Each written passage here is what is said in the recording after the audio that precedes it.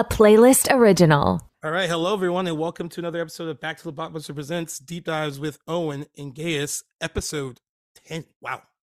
Episode 10. We Yeah. have reached the X factor. A mini in a mini Latin. a mini milestone for the spinoff, the first 10 episodes. Yes. I think we can actually Hey. finally do the your 5 versus my 5 thing, like the poll to see Yeah, who had We the can. better. Yeah, we could finally do that. There's so many good films mixed into each one of ours. I honestly don't know who's gonna claim that at all. But Who's gonna come out on top? I mean, no I'm losers here. wondering. I'm wondering to think who too also is gonna take into effect not just the movies, but also like this specific episode conversation. itself.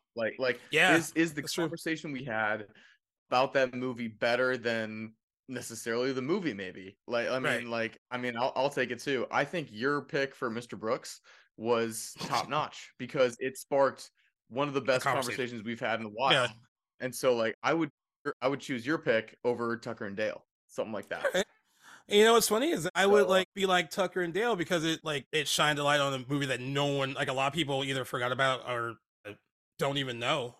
And then we found out too with that one is like the people that do know it really like it, and we're happy that we showcased it. And honestly too, last week's pick, someone sent us a message basically saying, and I don't have it in front of me, but I got the gist of it. They were like, even though Prometheus is technically the biggest movie we've picked, budget wise, I guess scope, they were like, you still picked an underrated movie, so it's still on brand for what the show is. Yeah. They were like, I still think Prometheus is pretty underrated in the whole alien canon, basically. So we still we're still killing it. We're still killing it. And the episode did really well, and it wasn't that you picked one that trended, but I will say that it jumped up 9 spots on Good Pods on Alien Day, which was pretty good that we had that episode running. Did I make it for Alien Day? No, Alien Day was a thing, but I guess I picked a good one. I mentioned that to Jackson yesterday. I was like, I don't think he knows anything about Alien Day, whatsoever. No, but I picked it for Alien Day. But yeah, it worked out, and it was another solid performing episode. So thank you guys again for all the continued support across all our platforms, but especially Good Pods, because it is a showcase for indie podcasts and indie podcasters. And not that I still use Apple and stuff, but I've been actually listening to our show on Good Pods more and listening to other people's shows on Good Pods, especially because you can actually tell, when you listen to a show, their show pops up on your feed for other people to see. So maybe someone going through your whole feed of stuff will see a new show that they want to listen to and follow. So that's the good thing about Good Pods. Yeah. You could easily share. I've actually been listening to it on Good Pods as well. And I think the interface is actually been really good. When you listen to a song on Spotify or something and you kind of want to know more about that artist. Yeah. You kind of have to hit 2 or 3 different buttons to see kind of where that person is or something like that. Yeah. For Good Pods, you immediately just in that page while you're listening to the episode, you can just click on Back to the Blockbuster and see exactly everything we've done. So it's a really well put together platform, and I think it's how I continue to listen to it now. Spotify, take a back seat because Good Pods is starting to be what's up. It's my number one choice now, man. Yeah, and just to give everyone an update. Last week when I looked at one point on the top 100 shows, any category, we peaked at number 8. That was a new peak for us. We're at 14 right now, but everyone puts out new episodes and stuff every week, so everyone's bound to flip flop. But top 100 shows, number 8 was our biggest showing ever so far, which is good for any category. Congrats to us. And today we are still number 1 on film reviews and number 1 on TV and film, and 3 of our episodes are in the top 100 episodes. So congrats to us. And thank you guys for listening on that platform. It's really cool. And it's cool to see where your episodes, I've been looking at that list a lot, where they start, where they debut on the list. The Sandlot one, I think I looked at a couple of weeks ago when it said it debuted at 40 out of how many shows. And that was just the start. And then you just kind of watch it move up and gradually move up as high as it can go. Yeah, it's cool.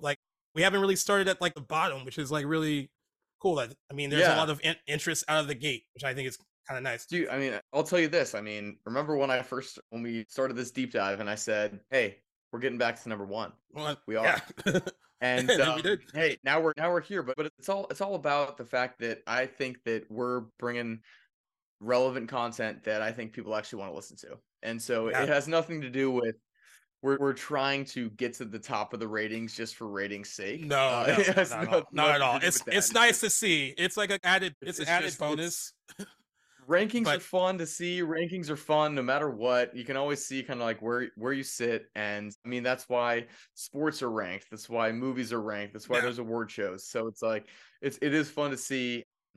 It is fun to see like specific spots where we're doing well, and it just gives us more motivation to continue to create the stuff that we're creating. So yeah, and honestly, and also surrounded by other podcasts that like I personally listen to and like kind of look up to the people that have been doing it. Like we're right around there with Antonio from like the Cult Worthy podcast, the So Wizard podcast, who has never taken a break. Podcast is and 400. That's my peak right there. It's the So Wizard podcast. 450 something episodes with no break since they've started. So that is crazy. We should get them on for. We should get them on for.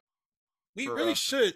Like any episode, really. Like they're. Yeah. I mean, I remember we had Jake on like a long time ago when we did the 25th anniversary for Scream. Yeah, that'd be good. I mean, it's to be surrounded around that group of people because like those were some of the first people I actually interacted with on Twitter and everything when we started it, and some of them were the ones that invited me to the different groups. Antonio again. I would love to see Antonio again from the his podcast. I'd love to see Jake from So Wizard. I mean, they're just consistently doing great things, and it's literally we're trying to emulate. And just like we would love to see them on here again. And maybe, I mean, we've only done 10. That's the only downside about this is that every other week we're like, we should have this person on. We should have this person on. And it still feels too new. We want to keep the integrity of the show, but we're like, we want people to join us. So I know, like, I know we want Jackson on, and I mean, that would make sense for him to be on. And I was actually thinking about it. I was like, hey, do we let him jump on one of our deep dives? Like if something you pick or I pick, or do we let him pick it for us because he's a guest? Ooh, a Jackson deep dive. Like is that how we go about bringing him on for an episode, or we just like? I like that idea actually a lot. Might be the best thing for us to do. He really wants to do it. You know, he gets like a taste of it by doing the anniversary episodes, because those are all just focused on one movie, and he really likes doing that. I can tell, even just from listening to it, I can tell he loves it. I can the Spring Breakers episode, which is one of our most popular shows recently. I can even just tell he was super into explaining that. So I think that if we have Jackson on, it should be a Jackson specific. He picks the movie, and then we deep dive that. All right, well, you heard it here, because you're going to listen to Jackson. He's actually really excited about this episode. I told him what we were covering, and he was like, that's a good one for people to like, get familiar with again, because I feel like it isn't as popular as it should be. And when we talk about it, I agree with him that still good, still very good, but it seems like it's not discussed with like this director's other like big, more expansive discography, filmography. Yeah. So, you know what? Normally we don't talk news on this show, but I wanted to update you guys on a little bit about the writer's strike, because we brought it up last week on the main show, and we said we would give you an update on, if they decided to strike or not. And by the time we recorded yesterday's episode, they hadn't made a decision yet officially, but as soon as we logged off, they made the decision to officially strike at 12:01 a.m. on Tuesday. That's today, the day that we're recording this particular episode. And no one really everyone is support of the writers and getting fair compensation and getting what they deserve from studios and streamers and networks. But no one really wants this, because it is a huge detriment to the industry to not have things in production and not have people writing actively for projects that are in production. It's been 15 years since we had our last one. I can remember the 2007, 2008 one. It was 100 days. Not the longest one, though. The longest one was in 1988. That's 100. Regardless, that's the long time. So long fucking time. The 1988 was the longest, I think, at 144. And honestly, dude, if you were to go back and watch, this is like TV specific, if you go back and watch Friday Night Lights, Prison Break, Lost, Heroes, and go to those seasons when the writer's strike happened, you can tell in the quality where the writer's strike occurred because everyone was trying to rush like stuff out before the strike. Yeah. Like down. Because they want, yeah, it goes down, and you can tell because like they want to get content out there in time to produce it.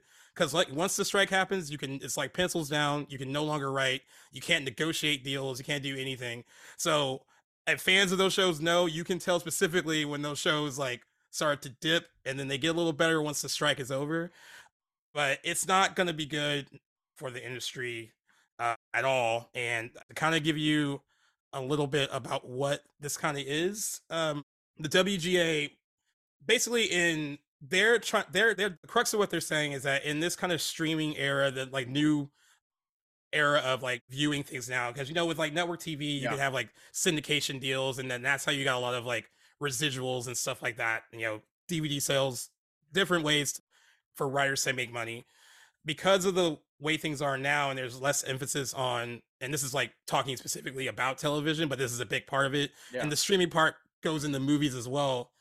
There aren't a lot of fair deals when it comes to compensation on residuals when it comes to streaming, because the studios and networks and streaming platforms are saying, well, there's no real, we are it's still a new business model, and we're still trying to figure out how much profit we're getting and how much and it's not. And that's what they keep pointing that out too, because what the Writers Guild is saying is we can see how much you're generating as a network, as a streamer, as a studio, and we can see how much you're spending on content, like billions of dollars on content.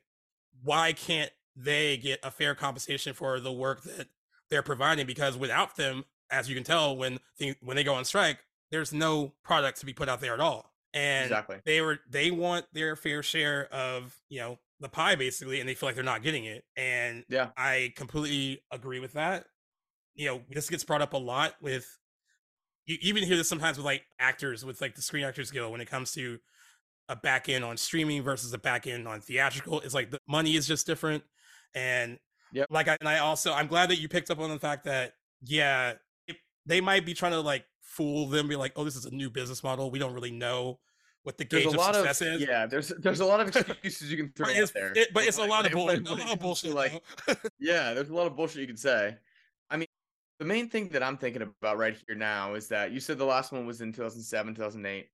And I'm wondering now, and this is a question for you as well, is that as the entertainment industry continues to develop and continues to be dynamic in what is popular, what is the most popular form of content, and how people are ingesting this kind of stuff, right? Do you think that it's going to take a strike consistently every decade or so in order to kind of get this thing? Because I mean at this point it's kind of come down to the fact where it's like the entertainment industry is significantly skewed, where we see people making, we can also even get into the terms of like men versus women and how much they're getting paid, but it's like, I mean, this comes from like 0.5% of people making tens of millions, if not hundreds of millions of dollars, and then the people who are actually creating the content and writing what's being successful making minimal, like if not nothing.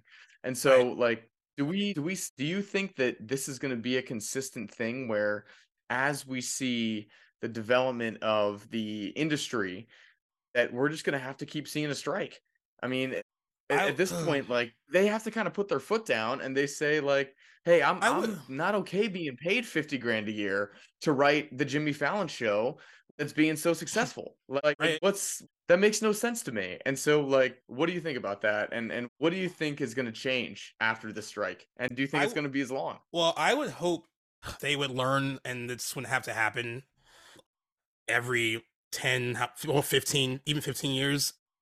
Like my train of thought is like, you can already see the changing landscape when it comes to streaming and theatrical, and like whether people are watching TV live, all this stuff, like you see all that changing already. So it seems like the deals you should be making with writers should evolve with that change. And like it seems like they're just still trying to be stuck in a period that was long before this one. And I'm sorry, I mean, I don't believe them when they say like it feels like a brand new business model and we don't really know how to gauge the level of financial success. Like apparently you can, because you're pumping out all that money on content. You're spending money on it, and you're making money because like you can see how much a studio's making. And when Netflix and all these other companies have their quarterly calls, like with deadline and everything, they might report some losses, but they also report a lot of gains. So like there's money. You just don't want to give the writers what they feel like they deserve. And like one of the things that they said the survival of writing as a profession is at stake in this negotiation. And it says, driven in large part by the shift to streaming, writers are finding their work devalued in every part of the business. While company profits have remained high and spending on content has grown, writers are falling completely behind. The company have used the transition to streaming to cut writer pay and separate writing from production, worsening working conditions for series writers at all levels. Yeah. And I mean, I'll put it into perspective like this. It's like when I think of like the first thing that comes to my mind when I think of the writer strike is something like Saturday Night Live, where you have these successful people that started as writers.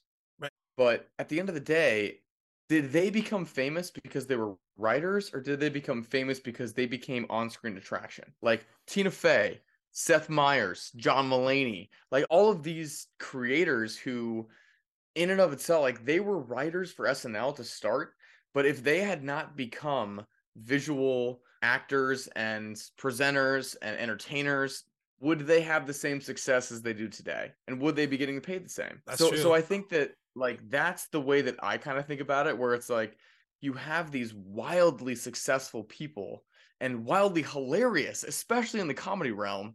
Right.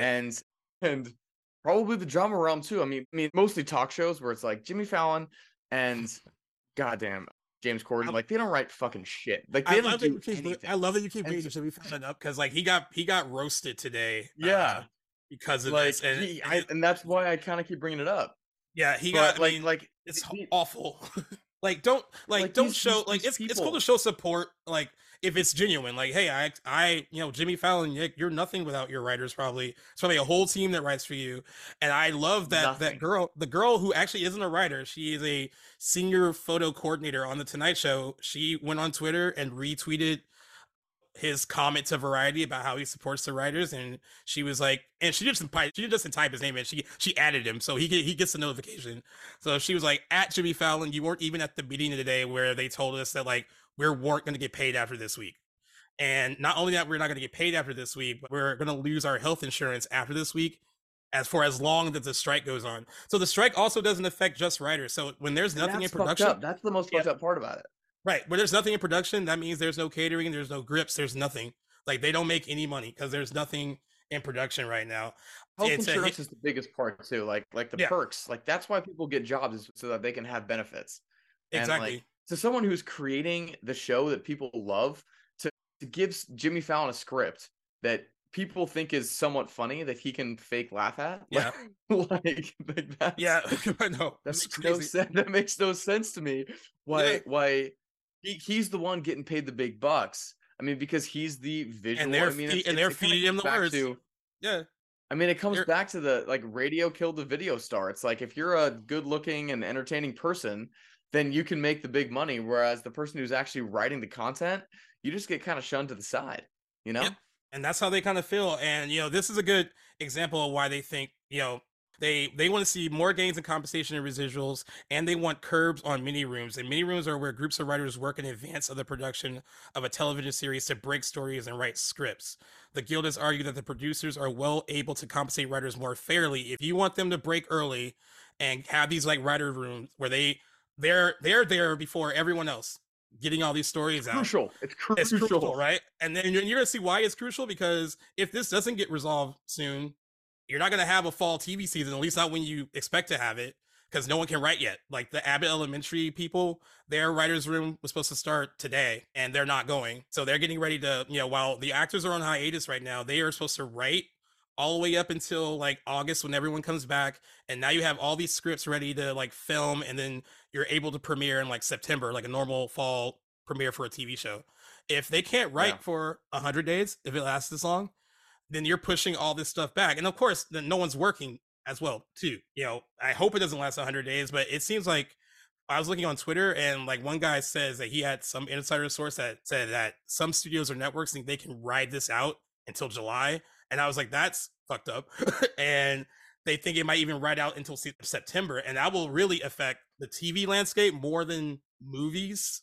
I mean, movies will still be affected, and I can explain that in a little bit too, but they also said this too, like the entertainment segments of the industry's major companies, Netflix, Paramount, Warner Brothers, Discovery, Fox, Disney, and Comcast, NBC Universal, posted an average $29 billion in annual operating income between 2017 and 2021. They are just wondering, why can't that money be rationed out more fairly to the people? What are those writers getting paid? I'm guessing those writers are making 50 grand a year. That's what it feels like. That's what it feels like. Unless you're like a top tier, I guess, maybe writer for like a TV show or for movies, like, you know, I guess I'm, you know, this is a better example. What are you working? You're probably working what, 80 hours a week? Yeah, I mean, it's crazy. And they also want to establish some sort of policy on AI and authorship, especially if a writer's idea are used as the basis for AI generated work. And they also want to regulate. That's actually a very, very interesting topic where it's like, hey, I have an IP that can be entered into Chat GPT. That's still technically my idea. Wow, that's fucking crazy to think about intellectual property rights. Yeah, and they said the WGA's proposal to regulate use of the material produced using artificial intelligence or similar technologies ensures the companies can't use AI to undermine writers' working standards, including compensation, residuals, separated rights, and credits. Everything they want is fair. I mean, everything that they could possibly want is fair. Now, if you're wondering how this will power. Exactly. If you're wondering how this will affect your viewing habits, you're already seeing it with the late night shows. They've all gone dark as of today. They're not. They've already. You like network TV? Get ready. You're screwed. They've already pivoted to reruns. They already had guests lined up for the next 2 weeks because their guests are promoting their movies that are coming out. Now they won't be able to do that. So they are all dark. So Jimmy Kimmel Live, The Tonight Show, Colbert, all those are dark right now. The Daily Show, any other the weekly ones like Real Time with Bill Maher, also dark at the moment. Saturday Night Live also announced they're going dark as of today. They had like a special episode where Pete Davidson was supposed to host, but that is canceled now because they can't do it. If you're a fan of daytime TV, mainly soap operas, I know that's not a lot of our listeners, but you're lucky in the sense that soap operas film so far ahead that they have like 4 to 8 weeks of like what we're actually seeing on the screen. They're ahead. Those people are working round the clock. They're the clock, yeah. Those people are working. So in a perfect non-stop, man. In a perfect world, strike won't last that long and it won't really affect soap writing. But if it does, like, we got 18 weeks of content here. Like, we're good. But if it does go too long, then that will affect your daytime TV because you can't write. The last time that this happened for soaps, some of them use scab writers, and scab writers are writers that decide to cross the picket line and write anyway. And that doesn't really get you a lot of respect from the people in the guild. So, I mean, I totally understand that. How it affects movies, everything that's on the release schedule up until towards the end of the year is probably good. Now, if something released at the end of the year is finished, but they screen it and they want to like have a rewrite, they can't do that. Or any AD. It can't do anything at all. So it could affect some releases towards the end of the year. If it goes on too long, it could affect releases in early 2024 that have release dates already, but they were either in the middle of shooting or they haven't started shooting yet. So those release dates can get. I'll tell you that, man. I think that this one feels it has the sense to me that it's such a sort of like, you know, when something kind of starts very, very gradually and it doesn't seem like it's a big deal until it really starts to pop off. Right. I have a sense that this is going to be a very serious negotiation. Like this is going to be a gritty and very real negotiation between networks and the guild, because I can see that like the guild and like their proposals, which are insanely and they're reasonable. Yeah, they're reasonable for what they should expect. But I think that what these studios and what everything else is expecting is that they can do it for cheaper, and they believe that they can, especially with the use of AI and the use of scab writers. So I can see this strike being significantly more impactful and longer, especially since it's been a decade and a half since the last one. I can see this one being very serious. And I think especially with like streaming services and like, I mean, it's going to come down to negotiation tactics where it's like, we need to see the release of viewership per show and how much these things are doing so that we can receive compensation for my writing. So it's like, there's going to be a whole lot of data that is going to need to be released that hasn't been released yet, that is going to be need to made public in order for these writers to get paid. So I can see this being, I mean, I just to throw it out there, this is going to be a long negotiation, and I would be surprised if it's not more than 100 days. Yeah, I can see it being more than 3 months. I'm thinking this is going to be a Christmas present for the guild when they get their actual comeuppance. Yeah, I hate to agree with, in a perfect world I wanted to end sooner. That date that guy gave where he said July, but he said also September sounds more realistic. It's gonna be Christmas. It's gonna be a holidays. And it's crazy that and you know what's even more crazy is Hollywood just went through a shutdown with COVID. They already dealt with this for well over a year, and now they have to deal with it again. Like, now that things have finally gotten back to normal and productions are back to normal and everything's copacetic as far as like getting content out there. Now we're back to where we were like 2020, where everything had to shut down again. And, people already felt that kind of loss in the industry when that happened. Like, so many people, lost major income from it.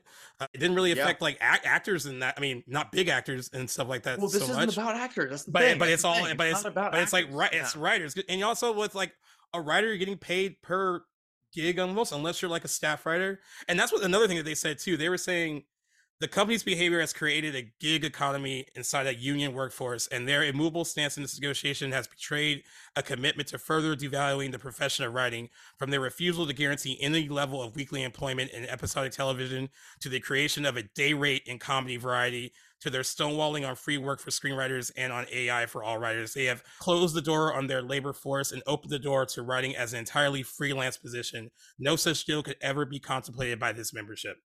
Yeah, I mean, it seems like what they're saying is almost like they have turned it into like, I'm going to pay you per, rather than you being like a staff person on this like writing team.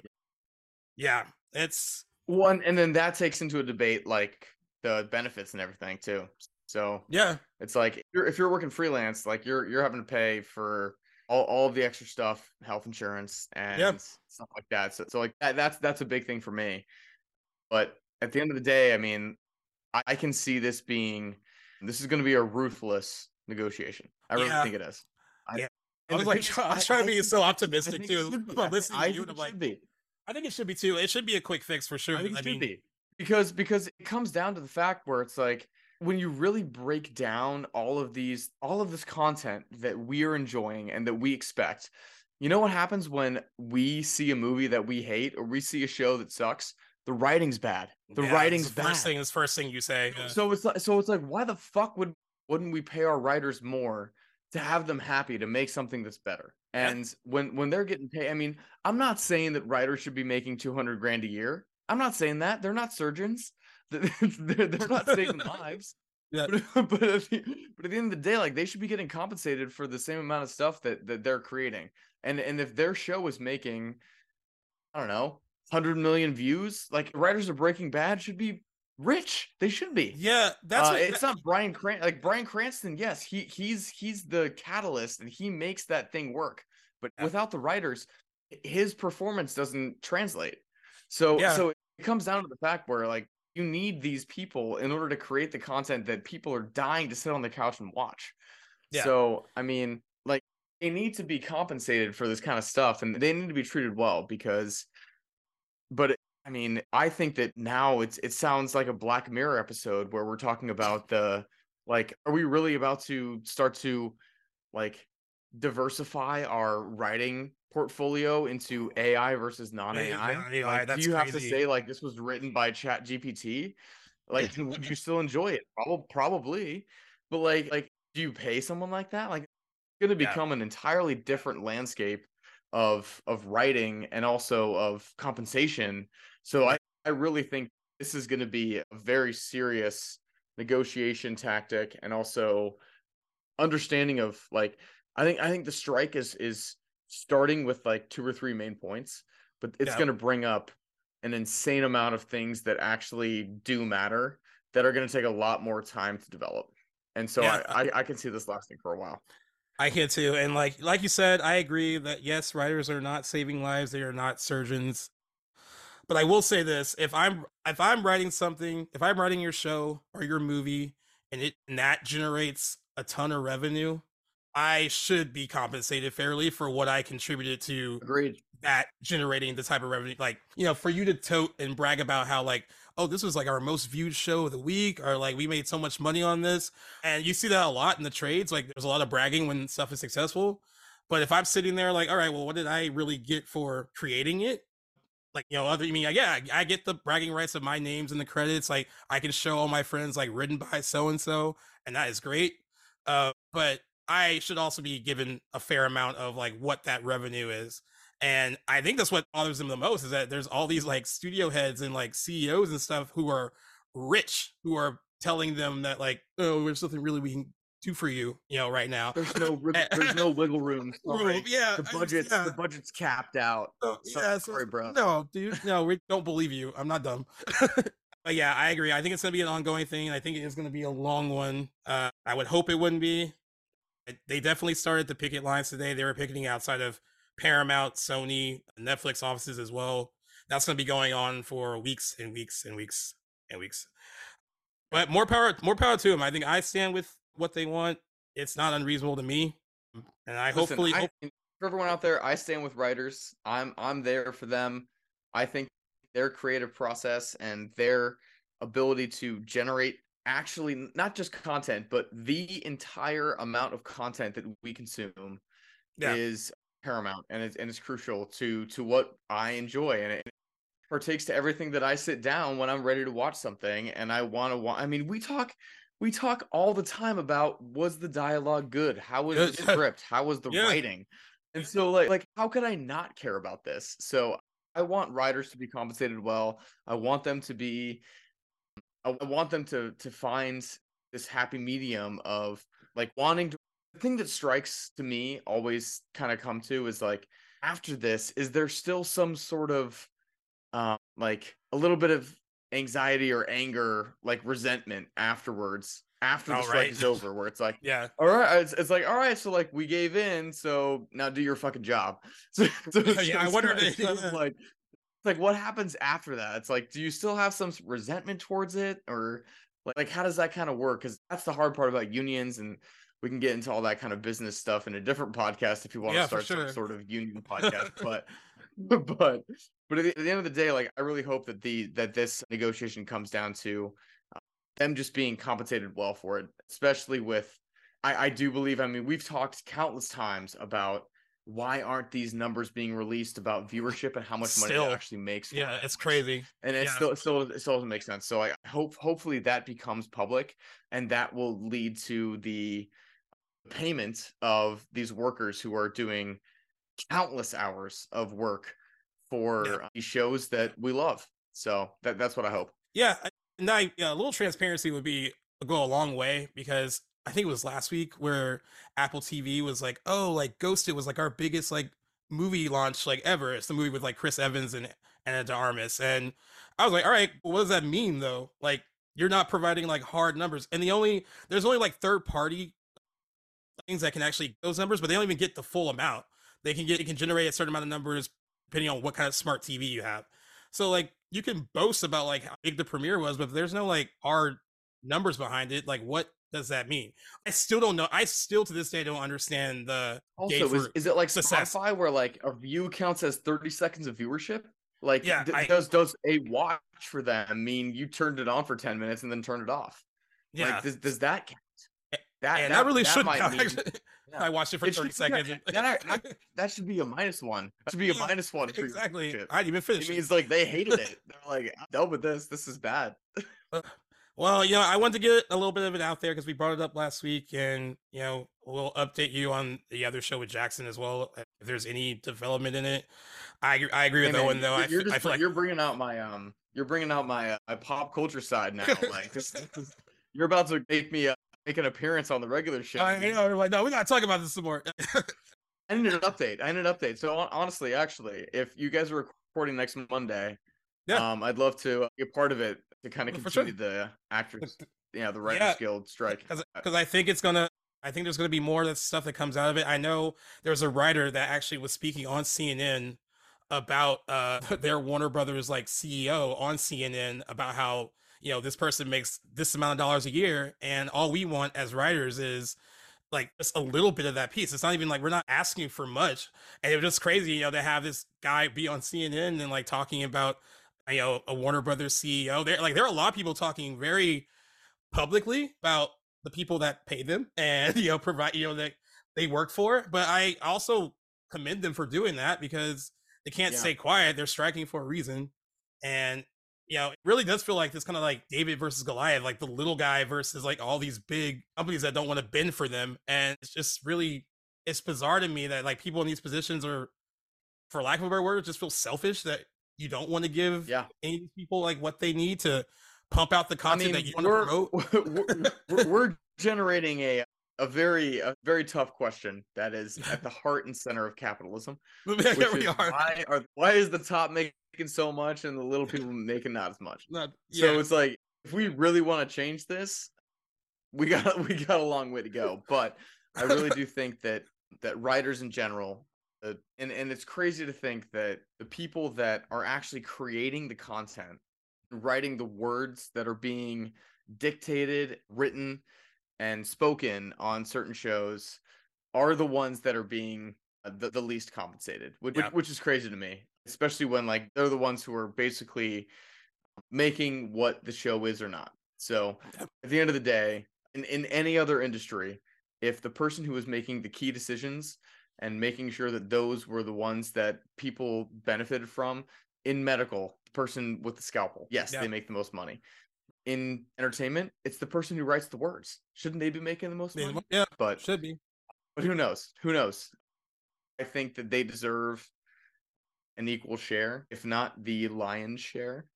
But we'll see where it goes. And I wish that there was more that I could do to yell at Warner Brothers. If we haven't yelled at Warner Brothers enough, which is... I also heard rumors swirling that Netflix was another one of these platforms that was being extremely unfair when it came to negotiating. Well, I mean, Netflix. I'm not surprised. Shows that have been successful, and they're like, it's not good enough. Then like, they lied. I will never forget that they said like, we've never canceled a show that was like successful, and I was like, really? I mean, I feel like you guys won't tell us what's successful. I mean, you do, but you don't. So how are we supposed to know if like you decide to cancel after one season didn't work? You don't provide numbers. You don't like tell us anything. At least with like the Nielsen ratings, I can see that only 2 million people are watching it, and like, all right, that's why I got canceled. Like, okay, I will say though, like speaking of Netflix coming back and like kind of bringing it around to the show, like Black Mirror is coming out with a new season. Oh, yeah, that's true. That's true. I heard, which like hopefully they've written it by now, and you should be paid for the writing that you've done for the new Black Mirror episode. I'm assuming that's all. I think it's been filmed too. I think Aaron Paul's in it. On the can. Yeah, I think that's all on the can. Jackson was very concerned about House of the Dragon season 2. It will continue to film because all their scripts were done before strike. So Jackson, you will get your House of the Dragon, no delays. Because I guess that's not coming out till like next year anyway. Jackson, but nothing. If it was going to be affected by the strike, you're going to be waiting like even longer for that show to come back. You're going to be waiting 3 fucking years, man. I know. The last season of Cobra Kai had to stop writing because they were in their writers' room. So there are some. We can push that. There's some. Hey, Cobra Kai's good, man.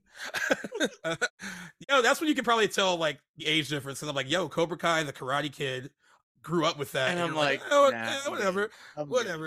All right.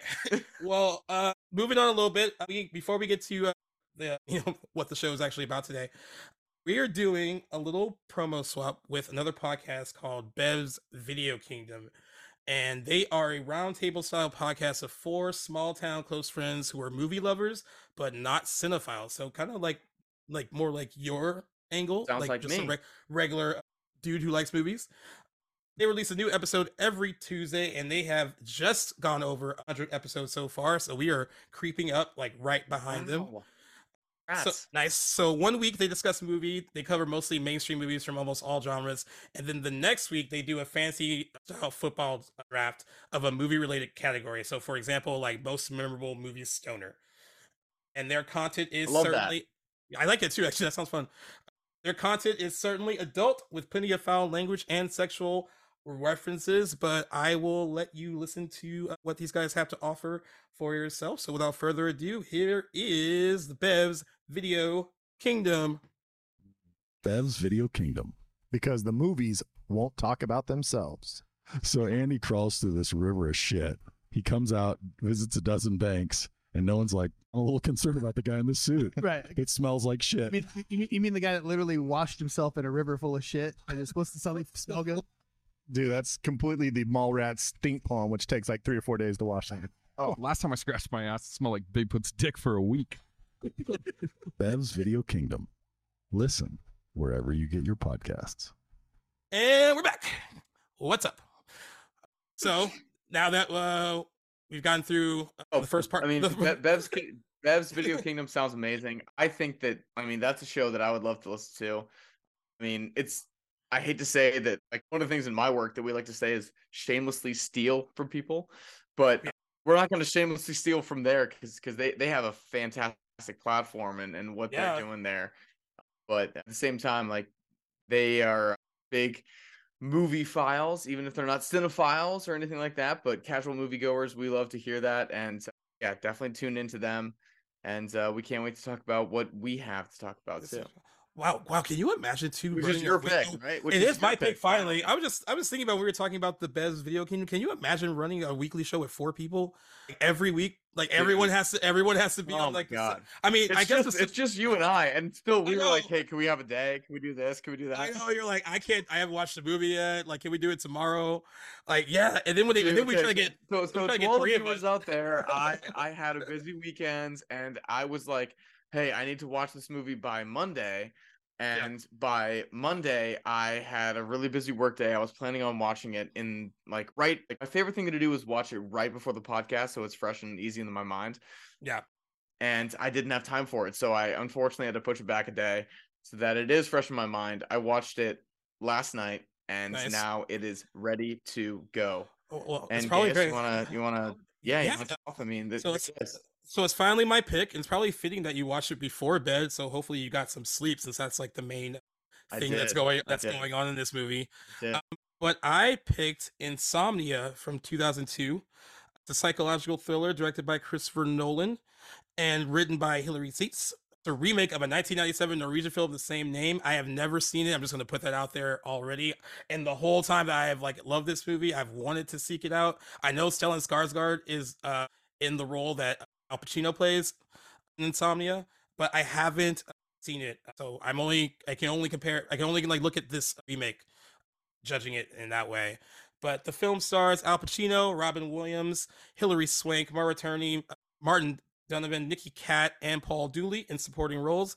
And the film begins with 2 Los Angeles homicide detectives investigating a murder in Night Butte, Alaska. After the killer witnesses an accident done by one of the detectives, they create a plan for both parties to mutually avoid prosecution. This movie was released on May 24th, 2002. Grossed $113 million worldwide against a production budget of $46 million. Did receive wide critical praise. That is a pretty decent box office total, but I think we mentioned 113 is saying something. Like, for an adult, I had never seen this movie. Summer. Yeah, I had never heard of this movie before. I had never seen this movie before you told me about it, and 113 is impressive.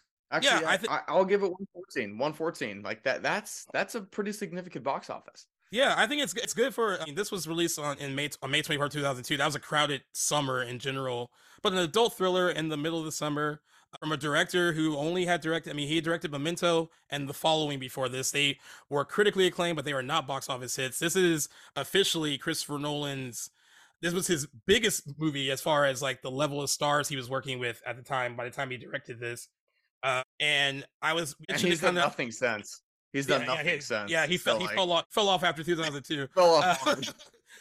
No, we were mentioning when we were revealing who the director was, in the grand filmography of Christopher Nolan, this is I think a great solid movie, but he's done after this. He went on to do big things, like really big movies, and I think that this one got lost in the shuffle because it is a bit smaller, but it does kind of have some signature Nolan visual stuff in it that you can maybe recognize if you like his work.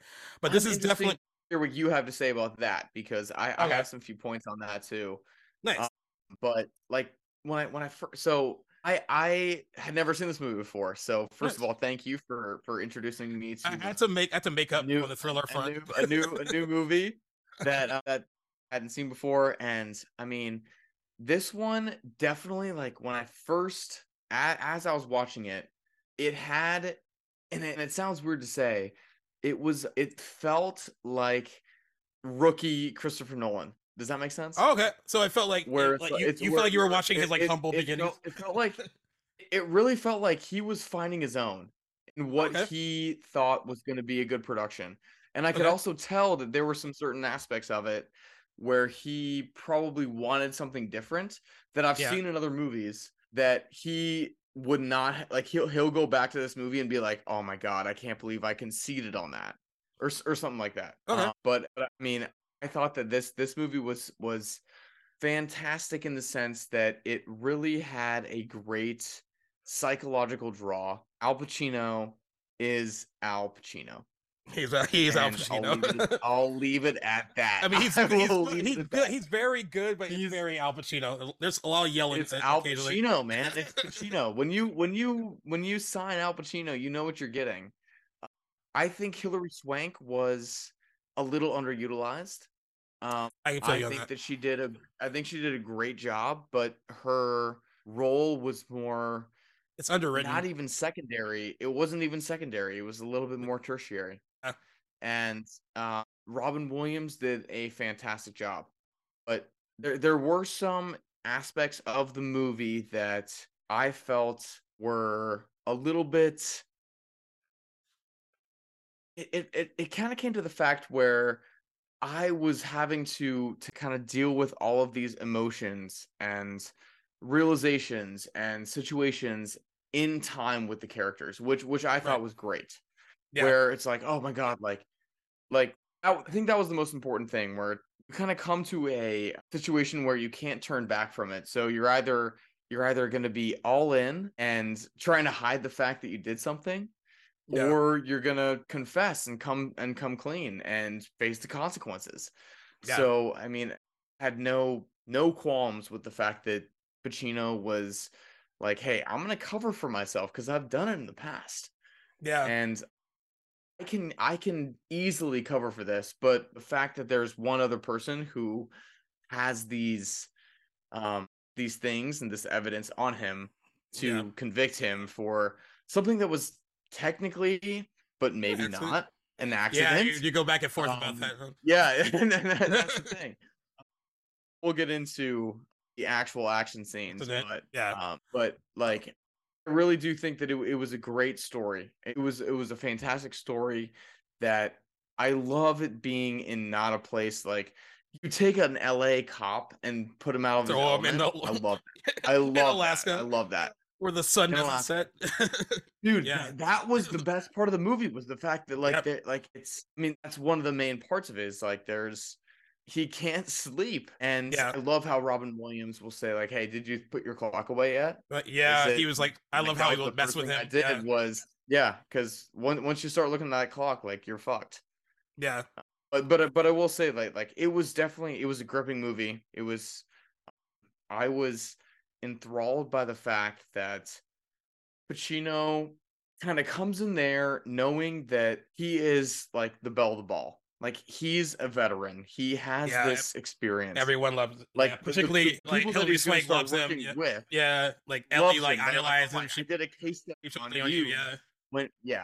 And so, like, he kind of comes in as like this sort of shining star, but it eventually turns into like he's kind of hiding from everyone, and every single move he makes has to be under the cover of no one knows what I'm doing.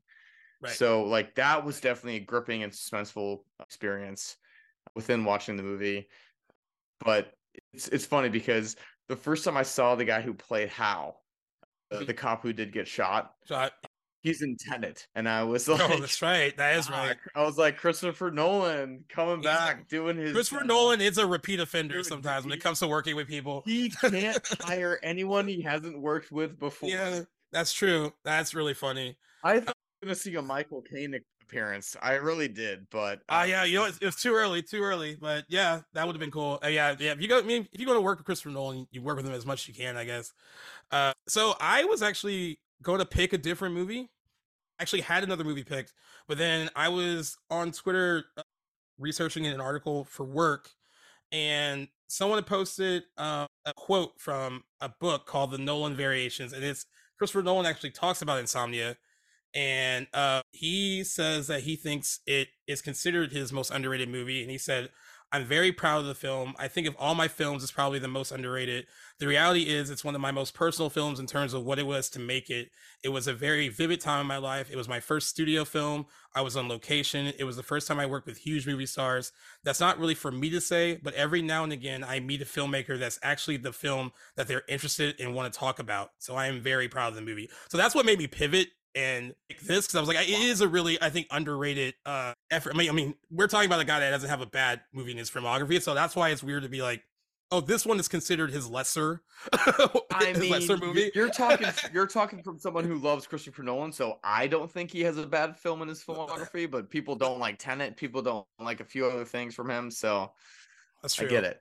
I mean, I think there's a misconception but at that the same time, like I don't understand. Like he is a revered filmmaker. Yeah. I mean, and you know, he, or better or worse, I guess, he doesn't make movies like this anymore. It feels like he's very big in scope. I mean, after this, it's Batman Begins, and then it's The Prestige, I think, and then The Dark Knight, and I think there's Inception in between there, and like The Dark Knight, then The Dark Knight Rises, and then Interstellar, and then Dunkirk, and then Tenet, and now Oppenheimer's coming out in July. Like, so all of his movies have just gotten bigger in scope, that it is hard to remember that he used to make movies like this that were a lot smaller in their approach, but still pretty smaller. Effective. I mean, meaning it made like 120 million. Yeah, right. And then smaller in like, oh, you're working with Pacino and Robin Williams. Not small in that regard. Yeah, seriously. And also Robin Williams. Like, I wonder how he was cast. You know what? What's interesting about this year for Robin Williams? Robin Williams was in this movie in May of 2002, and then he was in 1 Hour Photo also in 2002. He played another kind of deranged, off the wall, crazy person. Did great in both movies, but they're very different approaches to how to play someone who is maybe on the cusp of being a serial killer. Because every time I watch this movie, I'm always like, is the Robin Williams character, Walter Finch, is he on the cusp of becoming one? Or, because you know how the way he describes what happened with Kay, and like just kind of filling everyone in, what reason why they're there, while Al Pacino goes to this small fishing town. 17-year-old girl named Kay Connell is found murdered, and Will Dormer, played by Al Pacino, and Hat Eckert, played by Martin Donovan, are sent to assist the local police with their investigation, and they're looking into who might have done it. And like you said, that Will Dormer is kind of considered a rock star amongst this group in the beginning, because he's big in LA, he's like solved all these cases. But what we learn is that Eternal Affairs is investigating one of his past cases, and this is a big bone of contention between him and Hap, who actually appeared to have had a relationship at one point, but this has kind of driven them apart, because you can tell that Hap wants to give them what they need and tell them what they want in order to make this kind of either have them go easier on them or make it go away. And Will doesn't want them to talk at all. And what I like about this setup is, I guess from the trailer and what this seems like, I'm glad that it's not like a good cop who's after this like serial killer who's just like toying with him.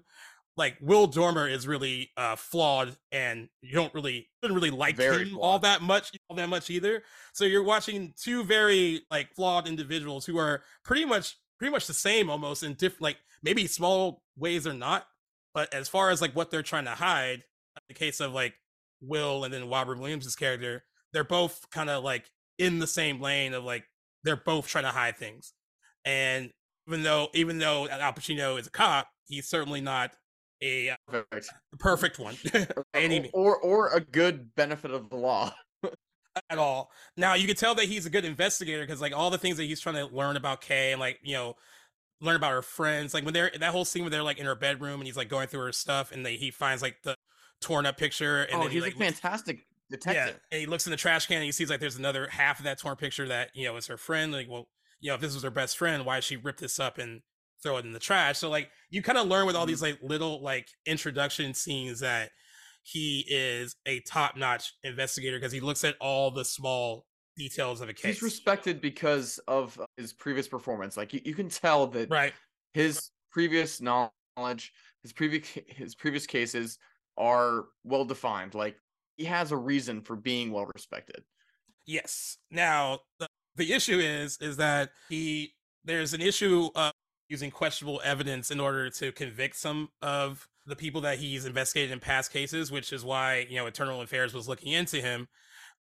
So even though he is, you know, on the one hand, an expert in this level, at what he does, he's clearly gone through illegal corners in order to get convictions as well, on top of, you know, just actually being a brilliant detective and cop. And he wants to keep that hidden. So in the midst of all this too, since they're in Alaska and I like, there's that one scene where he's like basically telling them, all right, let's go do this. And they're like, oh, it's 10 o'clock. And he's like, okay. Let's go to school. I just go to school. They're like, it's like, 10 it's o'clock. 10 at night. It's like, at night. So the sun does not set there. It's 24 hours of daylight. And what's interesting too is that you have Will Dormer, who is trying to deal with that change, like going from like LA.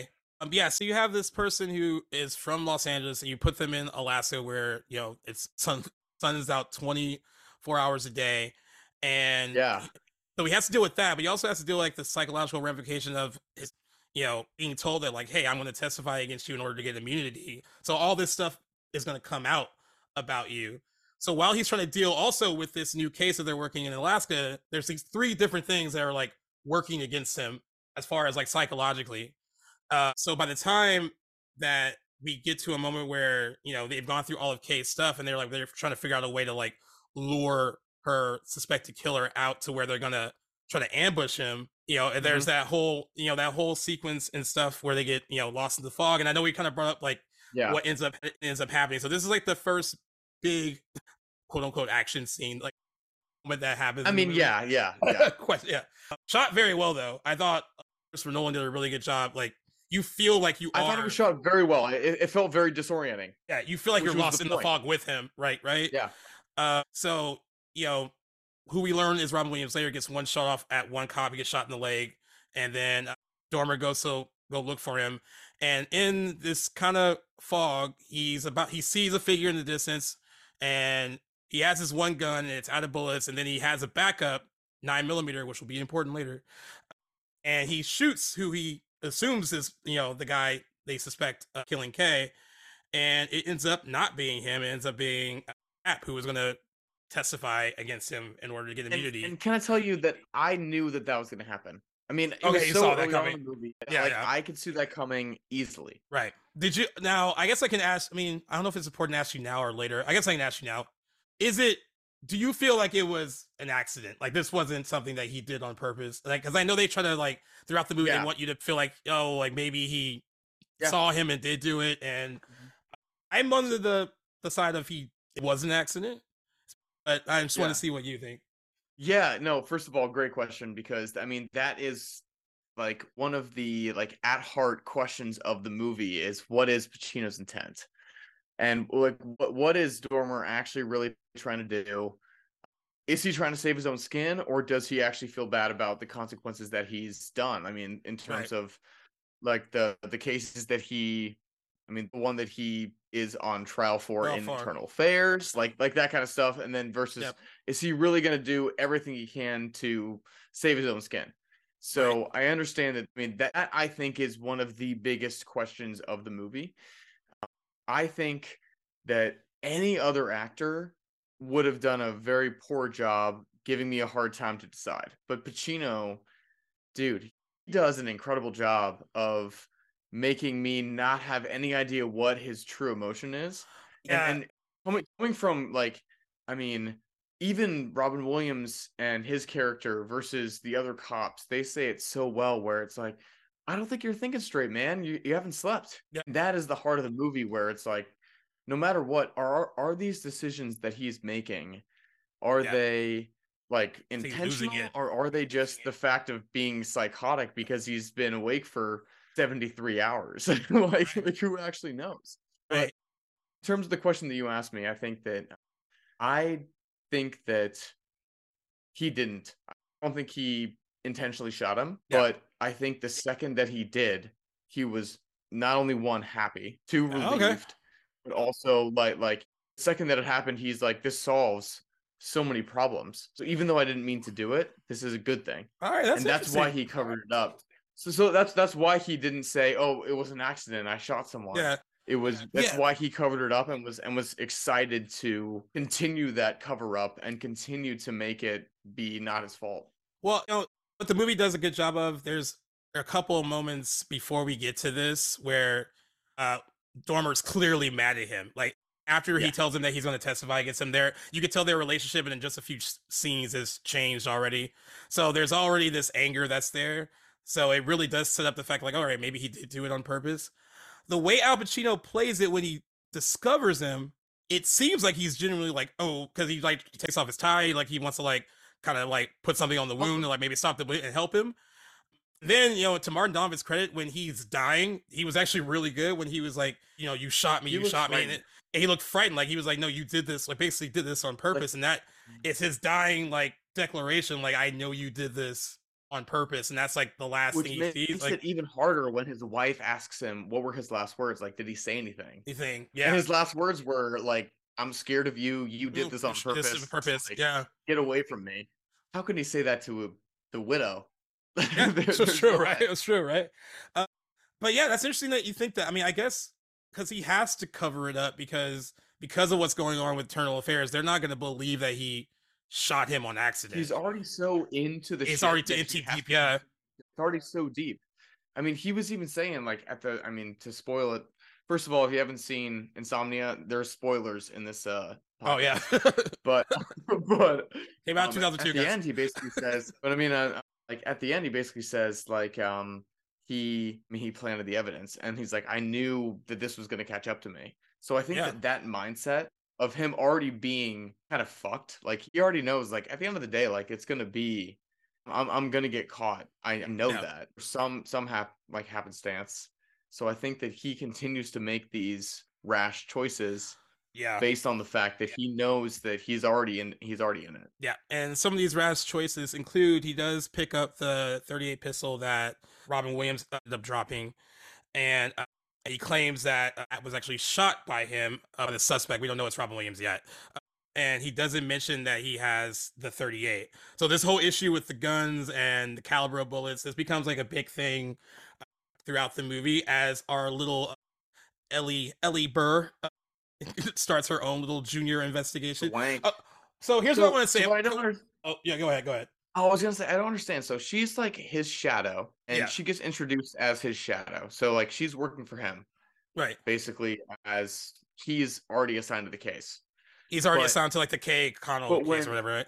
Yeah, but when Robin Williams asks her what her association with the case is, she responds by saying, "Oh, I'm only like affiliated with the cop death, and I'm investigating the shooting."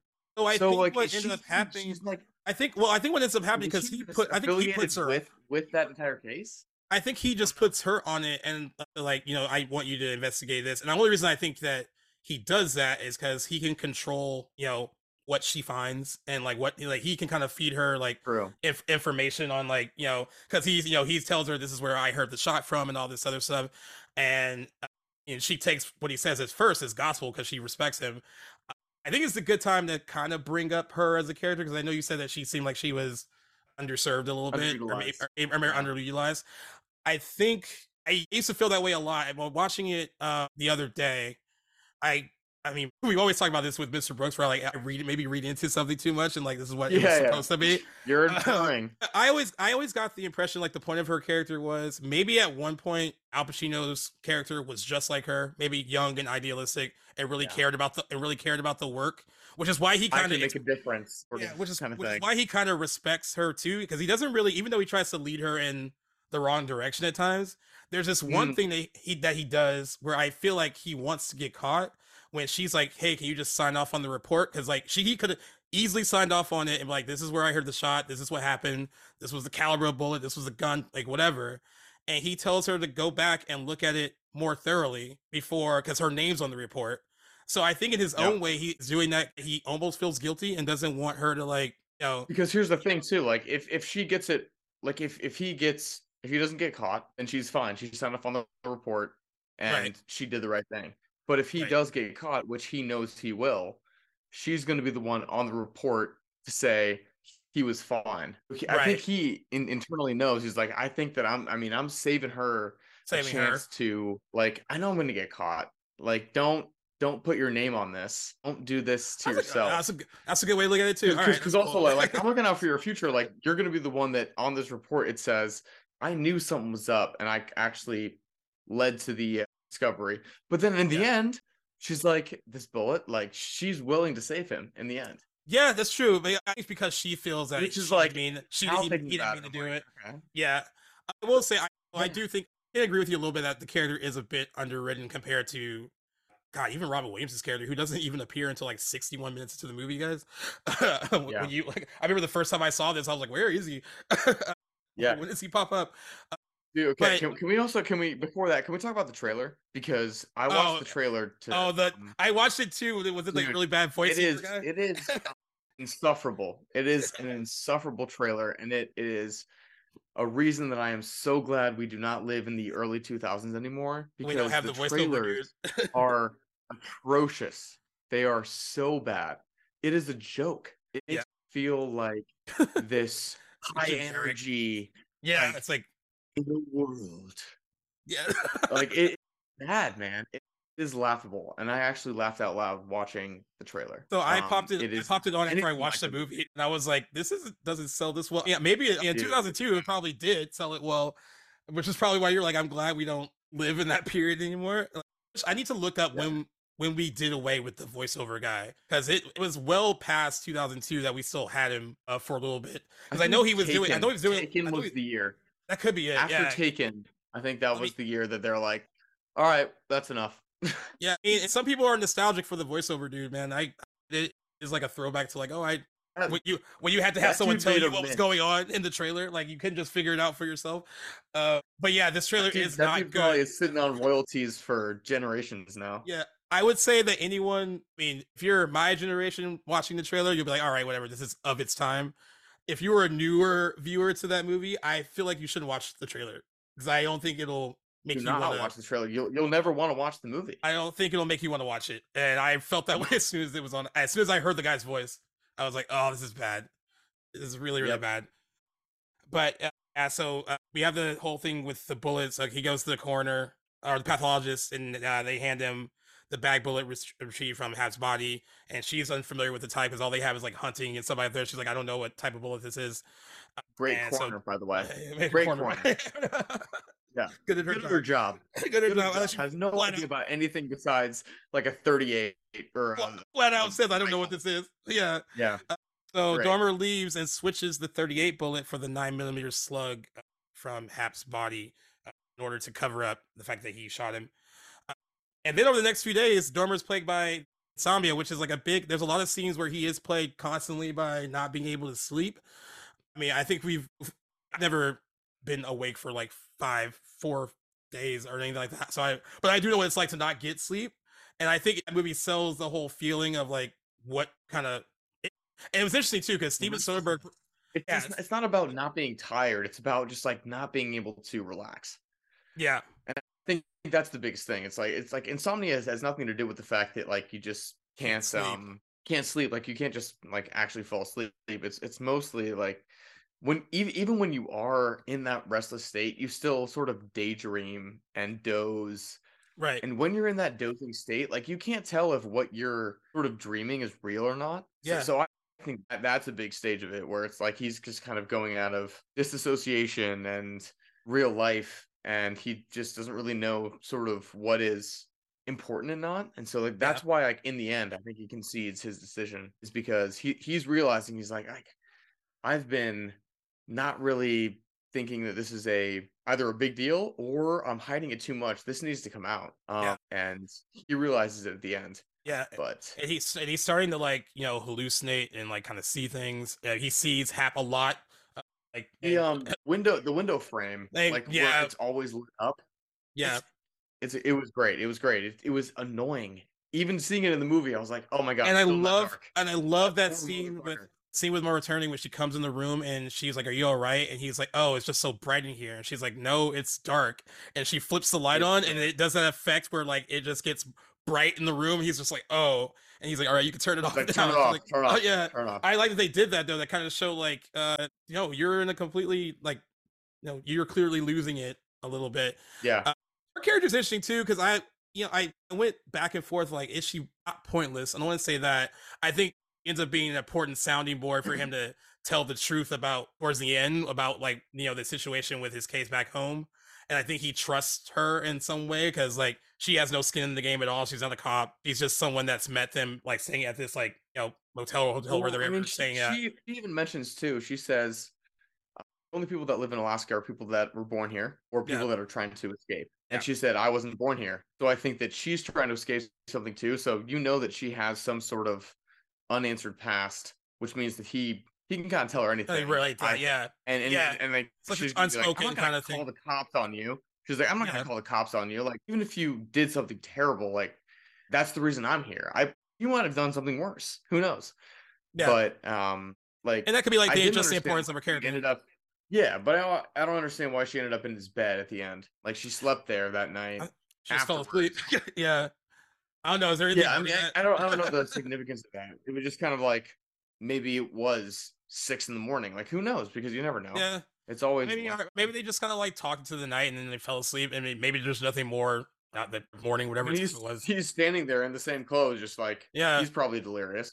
Yeah. But I will say I did like that scene though. It's like this, it really was like this one moment of honesty between strangers where it's like, I can tell you this because you're not involved and you're not going to judge me. And I think it feels that way where she can listen to it. And like you said, she's not going to do anything about it. Yeah. She's not in the position to. So I guess in hindsight, I mean, when I first saw it, I was like, seems like a really thankless role, but I guess for the sake of like his development towards the end, she does play. It provokes his confession. Basically. Yeah, it does. So while he's fighting with all this insomnia, he's starting to get these phone calls from who we eventually learn to be Walter Finch, Robin Williams, who writes crime novels. I asked you guys, someone who probably mostly knows Robin Williams for being the funny guy. What did you think about him here? Because I have an interesting parallel between this and Mr. Brooks, and what I was trying to explain with Kevin Costner, I think Robin Williams does a much better job at just playing it straight, which makes it creepy. Yeah, where it's an unintentional, like you don't expect him to be creepy. Yeah. What did you think? I mean, I thought he did a really good job. He felt the right amount of a little bit of mania and scared, where he can tell at certain points he thinks he has control of the situation. And he's like, I know what's going on. I have kind of developed this into what I believe is going to be the outcome. Then when the variables hit, you can see him get more scared and more willing to act. Obviously why he attacks the cop at the end, where he's like willing to be more aggressive. But I think you can really believe he thinks he's in control. Which is a scary thing to think of when you're thinking of a psychotic killer. He does a really good job making me believe that he thinks it was an accident. Even though that's a good point. I know, like even after watching all of it, he had no issue killing her. He wanted to. Yeah. So like I do believe and that's why Al Pacino does a good job, because he's like, I've dealt with you motherfuckers for 30 years. Yeah, you're full of shit. It doesn't matter to me. Like, you're a job. I have no issue why you did it, but why you did it is why I get paid. So that's why I'm bringing you in. Yeah. So I don't know. Williams does a great job making it feel like he's trying to convince me, but also keep me in question, because he's very convincing. Yeah, I love... By the way, I love that Al Pacino at one point breaks into his apartment because he wants to plant this gun, because he wants to, like, frame, well, I guess Yeah, frame him for shooting his partner on Walter Finch, because since Finch is going to be, he wants him to be the suspect in this girl's murder. On the other hand, Walter Finch wants this girl Kay, who he's had, the 17-year-old girl who he has some kind of relationship with, is in high school. She has a high school boyfriend. Finch wants them to pin it on him because, from his talks with her, he knows that the boyfriend had been, abusive.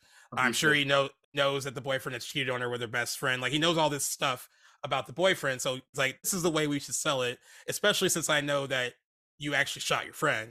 Like, I'll help you if you help me, kind of thing.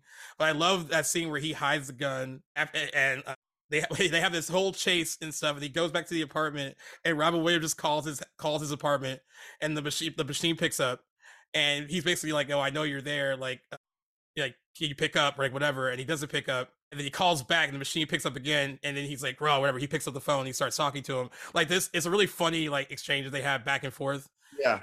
Even asks him to feed his dogs before he hangs up on him. Yeah. Oh my god, that was hilarious. It's hilarious. Yeah, I thought that was really. I thought the scenes together were really good. Like, they have a good kind of like psychological like warfare that goes on with each other. The one on the phone I thought was the one where he's describing how he killed her is, I think, Robin Williams' strongest scene, because it starts so calm where, like you said, it feels like to him like it was an accident. And, basically explained that she came over like she usually does, and we were talking, and she's telling me about her boyfriend and all this stuff. And then, of course, he kisses her, and then he got excited from kissing her, and then she started laughing at him. And then you kind of see this subtle switch in how he tells the story, where, like, she was just laughing, and she wouldn't stop laughing at me. So, like, basically I hit her to make her stop, and I hit her again, and like hit her again. And then she would stop screaming, so I had to shut her up. And yeah, then it goes from being calm, it was an accident, to like you can see there's like this pent up rage underneath it. Yeah, progression. Yeah, like he almost seems like he wants to cry a little bit when he's like describing it, because he's like, she did this to me, and I had to like shut her up because like he was. This is also probably the first time that he's talked about it, maybe ever. Right. So like him actually describing it to someone, he's just like, I mean, he even says it too. It's like, it's so good to finally talk about this with someone. Yeah. And he's like, do you want to talk about do you want to talk? Yeah, like tell me about your horrible experience of murdering someone. Yeah, where it was an accident. Right.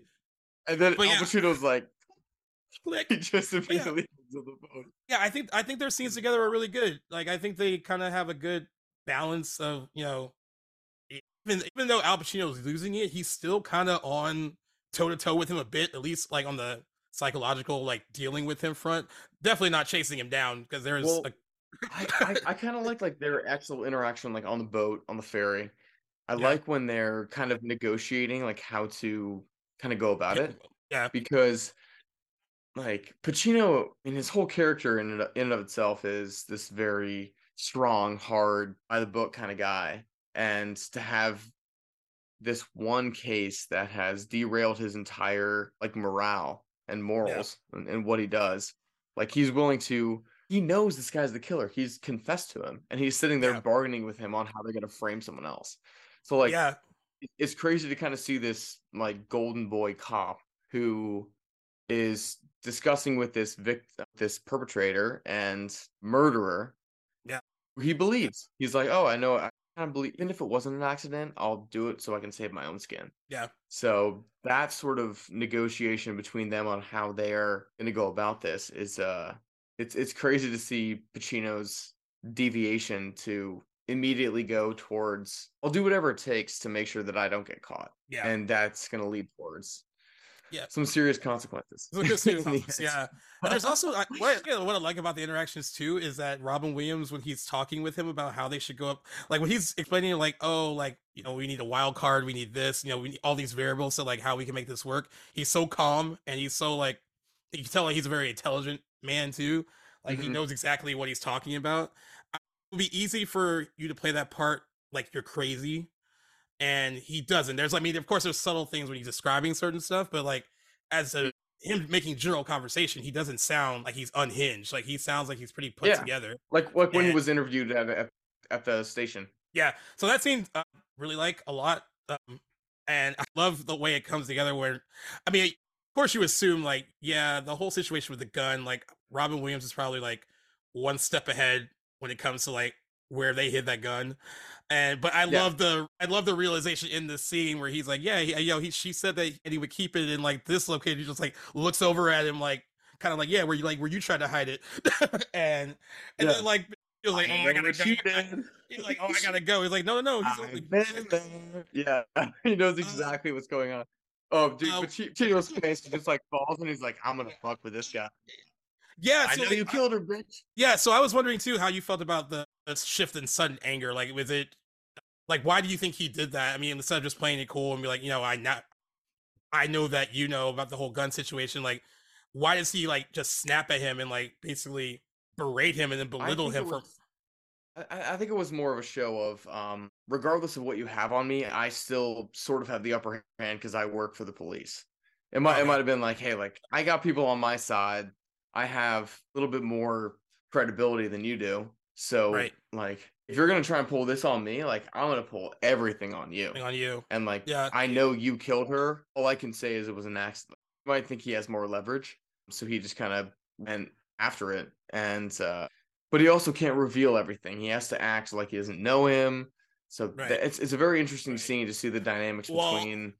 What I love about that scene, who's winning the battle? Who's winning this? Like, what's cool about that scene too is that like you also have Fred, who's played by Nikki Cat, and Ellie in that room, and they're kind of like something like, why is there so much tension between these two? If this is the first time ever that it's the first time they've ever met, allegedly, like you could tell that she knows for sure that like something's up. I think the guy was pretty naive. Yeah, I think he was too, and I love the way that scene's played though, because Pacino and him both know these things about each other. And you can tell when Pacino digs about like buying her gifts and like whether or not he wanted to like have sex with her and like all this other stuff. Mm-hmm. And he was like, well, no, she's only 17. And she was like, well, she was pretty good looking for 17. Like when he's digging at him about that, you could tell Robin Williams' response to it isn't an act. Like it's bothering him. It's starting to get to him.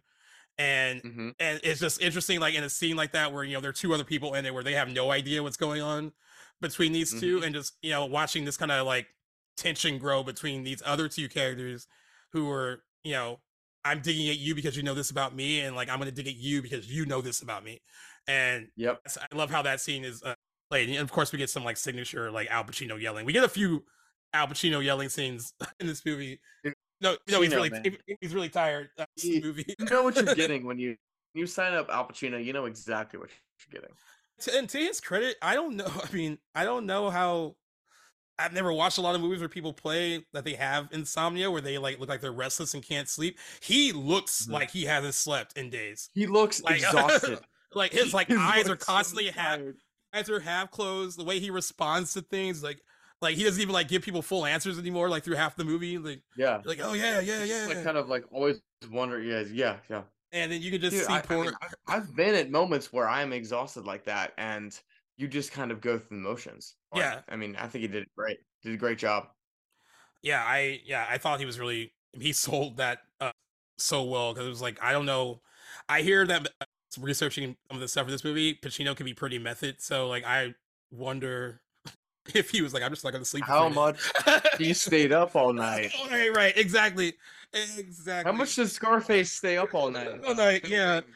Insomnia. Yeah. Huh. Yeah. There you get the reference. There you get the reference, guys. Yeah. Very method. Yeah. Very method. But yeah, that interrogation scene is great, and then we already talked about the scene with the hotel owner. How did you? This is the one thing, and I guess you have to wrap the movie up. I guess I think Ellie just coming upon the shell casing. I mean, I guess she was looking around for something.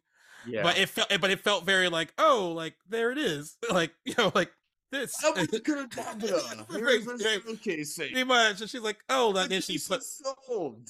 Now I do love that she put together that he had a backup gun because she had done a case study on him and she knew that he had like one, and I like that. I just didn't love like it felt like happenstance that she stumbled upon like the 9mm casing, and I think the stumble upon is pretty. I mean, towards the end, I was just kind of like, really, like that. This didn't really make sense. Like why I know the movie has to wrap. I know it has to wrap up, and she's like a little junior investigator, and she had way better details to tie him to all of it. All of it. That Like, yeah, there were wins. starting with the whole like, yeah, you couldn't have heard the shot from over there. It started from like the very there beginning. were so many separate things that she could have nailed him on besides the casing that made that just kind of be like a filler, or it was just a reason for her to be there. Right. And to give But- to everyone listening, I do want to give Hilary Swank some credit though, because I agree with Owen. It is a underutilized role and it's kind of underwritten, but I think she does the best she can with it. Like, she's very likable in the movie. You actually believe her admiration for Will Dormer, and I guess that's how she played it. Like, I mean, you kind of start to realize like her admiration turns into realization for what the role can lead to. So yeah, so like what someone in addition. That's his sort of like protecting stance too on her, is like, oh, like I was kind of like you, like I wanted to save the world and do all these things. Yeah. But then to actually catch the bad ones, sometimes you have to do a bad thing, which is what he did. I mean, he's like, I know this is the fucking guy. That's why I'm going to plant this evidence. Yeah, exactly. And so like kind of, I think he feels guilty about the fact that he has done some bad things, but he shows this great progression into seeing and wanting to be like him for a good reason, for his success, his track record, but also then realizing like this is where I can go. Being mad at like being mad at him, being like, oh, you were a bad person, to the very end sort of realizing it was an accident and he's trying to do a lot of other things. He's got a lot of stuff on his plate, and her willing to kind of throw the evidence away. Right, yeah. For him. Which is crazy. Like, she didn't know him. Yeah. So yeah, he hasn't even been there long. It's a very interesting like sort of it's an interesting role too, because it's growing up very quick as a cop to like being willing to forgive this dirty one for no reason is a little bit doesn't really make sense. But I think this is a good example though of an actor giving you more than like probably what was on the page, though. I think she tries to flesh Ellie out a bit more. I do know that it was easy for her to play admiration for Dormer because she said as an actor she was working with Pacino, and she was like, she looks up to him and admires him, so she just used that the entire time they were acting together. So it was really easy for her to like I know, right? So she said it was really easy for her to just be like enamored by him because like she's like, it's Pacino, so this is not really a hard role for me to play at all. Yeah, I was thinking about that too. I was thinking about like Robin Williams, who's, I mean, obviously not a serious dramatic actor. Like not. He's been in some stuff. I mean, but he's not like a lifelong actor by trade. Like, he's a comedian. Right. So like to see him next to Pacino, and I could see Pacino is just like acting his fucking chops off, like in some of these scenes, especially on the ferry. Like when they're so close together and they're having these, like, I imagine Robin Williams being like, "Oh my god, I am next to this genius, like this actor." And like, I mean, seeing him do something next to Pacino like that is pretty impressive. You know what's crazy is that all three of the leads at this point have Oscars. Like Hilary Swank had already won one in '99 for Boys Don't Cry. Pacino won one for Scent of a Woman. Had been nominated countless times before that. Robin Williams already won for Good Will Hunting. So you have like these three Oscar winners together, but very different walks of acting life, right? Like where like it's like you wouldn't normally catch them in a movie together. And I kind of agree with you. I wonder what it was like for Robin Williams to act alongside him. And you know, if Pacino looked at Robin Williams, he wasn't like, I don't think he joined Good Will Hunting being like, I'm searching for an Oscar. No, I don't think so. There's no way like you can join that kind of movie and expect to be critically acclaimed, and then he just jumps from that to stardom after being a comedian for so long. Like, I mean, that's probably what has inspired people like Adam Sandler and other comedians to want to do more because dramatic. Like he's done like, I mean, throughout his career, like in the 80s, he did like Dead Poet Society, which is more dramatic, but there's like a hint of like the Robin Williams we know and love in that performance too. And even though Good Will Hunting, best performance of all time, Flubber. I feel like we brought up Flubber before on the podcast before. Second time. Flubber. Big two. The big two. Even in Good Will Hunting, it's a more serious role, but you still see shades of Robin Williams in that. With this movie, and here you don't. No. There you don't. And in 1 hour photo, maybe I'll deep dive it later. Like you don't see it there either. He's completely not himself. So like, but I think like comedians can like play these roles really well. They have like a little bit of a dark side, I guess, because like, you know, they usually Well, I mean, usually comedians are like funny because they're like trying to mask a lot of bullshit, right? So like that's why Jim Carrey, you talk Adam Sandler, like they can transition into serious roles a bit more. I think it's crazy that Robin Williams did 2 psychological thrillers in the same year and pulled it off greatly. But like it's interesting, that this was direction. But yeah, like when I was looking at the cast, I was like, yeah, they had all 3 won Oscars at this point. Dude. And she'll win a second one a few years later for $1 Million Baby. Like it's crazy. And now she's like doing stuff now. Now she's kind of, I don't want to say she's on TV. She's on TV now. It's fine. TV's good. Not saying anything's wrong with TV. It's okay. Well done. She's on Alaska Daily. I heard it's pretty good. I've never watched it. She needs to go back to Alaska because she loved doing this movie. Yeah, right. So I wanted to ask you about the action because for me, I feel like I know where you're going with this. it's not good. It's not good. Well, we got 2. How old were they at this point? That's what I'm saying, dude. The scene where they're running after each other and it's like really slow. It's like so bad. I'm like, these men are in their almost 60s and they're running after each other like lumberyard. Yeah. So that scene, so funny that you mentioned it. So I'm watching that scene. And I was like, Owen's going to say something about like how the action looks. Because I'm watching Pacino run. First of all, I watched Pacino hop a fence. Which, I mean, I thought Robin Williams hopping the fence. Like, I totally saw that. No. But he didn't have Pacino just like hop it. He scaled it. Like, completely scaled the fence. Scaled it. And then when he's like chasing after him, and like he's kind of close to him, but not really. Like, it's like almost like he's running in place. And like his hands are really funny and weird.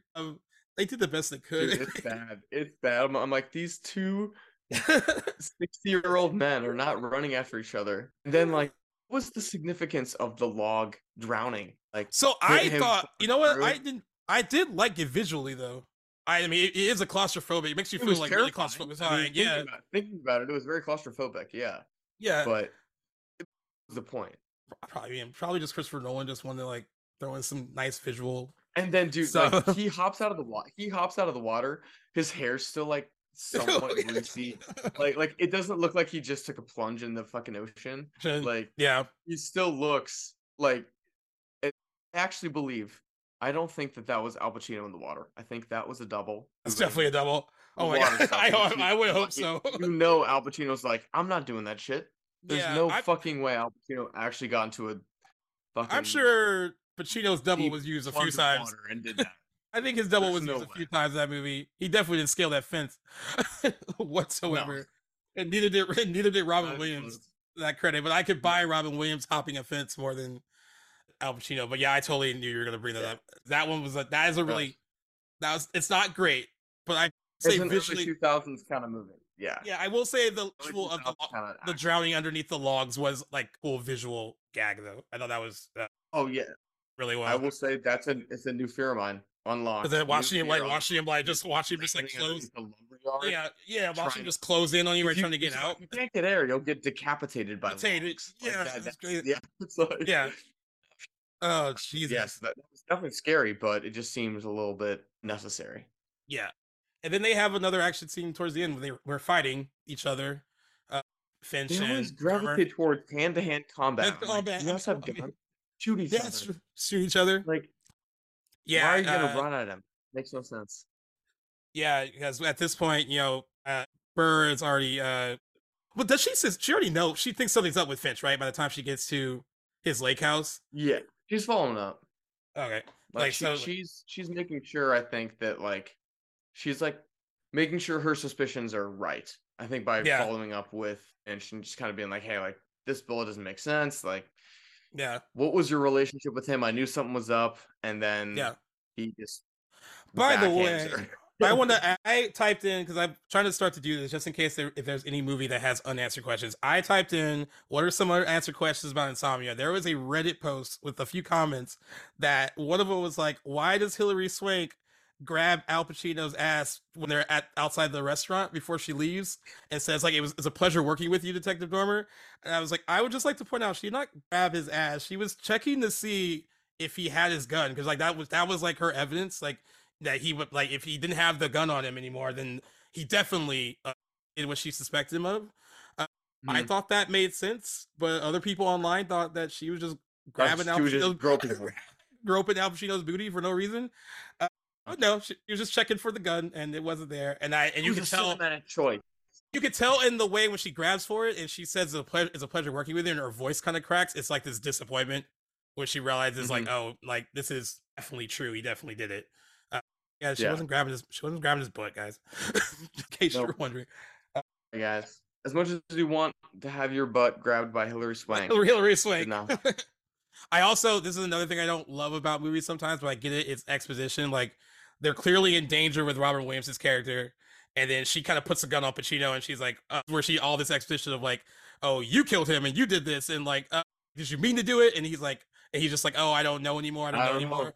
But like, there's other more serious things happening, like at play. Like, hey, this guy, he knocks you out earlier. I'm sure. I'm sure. Like, I just hate when that happens in movies, but I get it. She had to like confront him at some point. But I do love his answer though, because he easily could have been like, it was an accident. I don't know. But he was like, I think he's honest to the point that what he can be is like, I couldn't see him in the fog, but I really don't know anymore.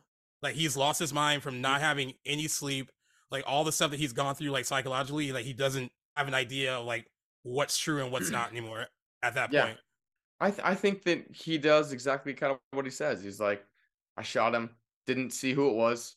He looked exactly like the person I was chasing, so I shot him. Then got up close, and Hal's realization was that he thought that he was shot by Dormer or by Chino. So it's like, I understand sort of everything that went on. I don't think that he meant to shoot him, but when he did, he was happy. He realized he could. It made everything easier. Yeah. Oh, interesting, man. Because like, I mean, he's not happy that he's dying, right? I mean, like he feels like he wants to help him at first. Like he wants to he's putting pressure on the wound. He's like, yo, calm down. That's like, the only time you see some sort of compassion from him is when he's actually dying. That's true. Well, that's an interesting take. Besides he's certainly covering up like he doesn't care. Yeah, exactly. Shit. Well, but then it gets to him enough in the end where he's like, I can't keep hiding this. I know it's going to come out. Like, I'd rather just be like, come clean. Right. But besides that, like the only time he shows compassion for his partner, he's abusively yelling at him in the beginning of the movie, just being like, fuck you, don't do this shit. Like, I'm going to get up and leave. Like, how dare you turn me in? You're compromising everything I've ever worked for. Like, I mean, he's not good with his partner. No, not at all. When he finally dies, he's like, I mean, I didn't mean to do this, but it's not going to affect him. Yeah. He cares more about his own butt. Future than his own butt. Yeah. Yeah, exactly. But, there is, I mean, I don't want to call it, I guess it is kind of redemption. He ends up basically saving Ellie. Like, he kills Finch. I think, they kill each other. Both fire off shots at each other, one with a shotgun, the other with a pistol, and Robin Williams quickly dies. And then, like you mentioned earlier, Ellie tells him, like, shell casing, she's just throw it away, because she's like, you may not do this as an accident, but I know it was an accident, and no one has to know. And he stops her from doing that because he doesn't want her to basically become like him, because she's still one of the good ones so far. So I've had friends say it's a little bit of a cheesy ending, but I think it's like kind of where you go with it. Like, at that point, like, it has to be some kind of redemption for him, and then you want to come out of it where she's not corrupted by the stuff that she's seen too. Like, you want to believe that she would still be idealistic about the job, and even though she's seeing firsthand that it's not everyone is not a good cop or a detective. Like, there are a lot of dirty ones too, and even the one she admired the most is dirty on top of that. So, but then that comes they're dirty, but for what reason? He was trying to put some bad person away that might have gotten off because, so I think that she respected his drive to any costs. He didn't mean to do anything of the things that he did, but she shouldn't have looked past murder of his partner. I think she was very quick to forgive him. Like, it was okay. Yeah, it is true, because I think there's I think there's a 5 minute, maybe not even 5 minute, between the whole how dare you killed it, how dare you? It's okay. She's like, I know you didn't mean to do it. Like, no one has to know. There is it's in between. Yeah. And, and in true poetic fashion, he's like, no, like help is coming, and he's like, no, just let me sleep. That's all he's wanted to do this entire movie is just fucking go to sleep. And I know it might be cheesy to some, but I think it's kind of nice that it ends on that note. Like, I don't know how else you end it. It's not really. I mean, if it was accompanied by like some serious like the music doesn't swell, like like there's no like big swell at the end where it's like just let me sleep. Then I would say that was fucking stupid. But I thought it's not like he like enough. It's not like it's like his tongue comes out where he's like like it's not like that. Yeah, I think it's a well done ending though. Yeah, it was enough. It was enough. Just like very casual, colloquial. Take that. Yeah. Other than like name the name of the movie, Insomnia. Like I'm finally gonna. Yeah, no, I don't need. Yeah. So before we get to some facts about the movie and how the movie did when it came out, I know we kind of touched on it with the Nolan stuff. After watching this, I know you said earlier it felt very early Christopher Nolan. So in the grand scheme of things, though, do you think that it stands up with the rest of his filmography, or does it feel like he's still kind of finding his way as a filmmaker compared to his other films? And like, keep in mind too, like the scope of something like this is different from like Inception or Interstellar. Yeah. No, I think that it's definitely feels early Christopher Nolan. And also see where he gets his cinematography and his vision from. Especially the opening shots of the establishing shots of and like that is just classic Christopher Nolan. Seems like I think he gravitated away from some of the very quick cut like chase scenes when they're clambering over rocks, to try and like chase after someone. I think he has definitely gone away from that, thank God, because that is just a hard thing for as a viewer to watch. Like 65, 70-year-old man clambering over rocks in 100 takes. Like it just doesn't. It's very. It's really hard to watch. So I'm glad he got away from that in terms of his action style. But I really do think the visuals and the way that the story is told with some sort of hook at the end. Christopher Nolan just constantly making good content. Yeah, I mean, he's a brilliant filmmaker. What I was most taken away with watching this is I don't feel like there's many signs that he will go on to do like a Batman Begins or these bigger movies when you're watching this. But I mean, it's still refreshing that he got to that point. It is like interesting to see like, what did like Warner Brothers see in him where they're like, oh, like this guy can handle like an even bigger budget and an even bigger scope for like some of these future movies, because Insomnia starts his relationship with Warner Brothers up until Tenet.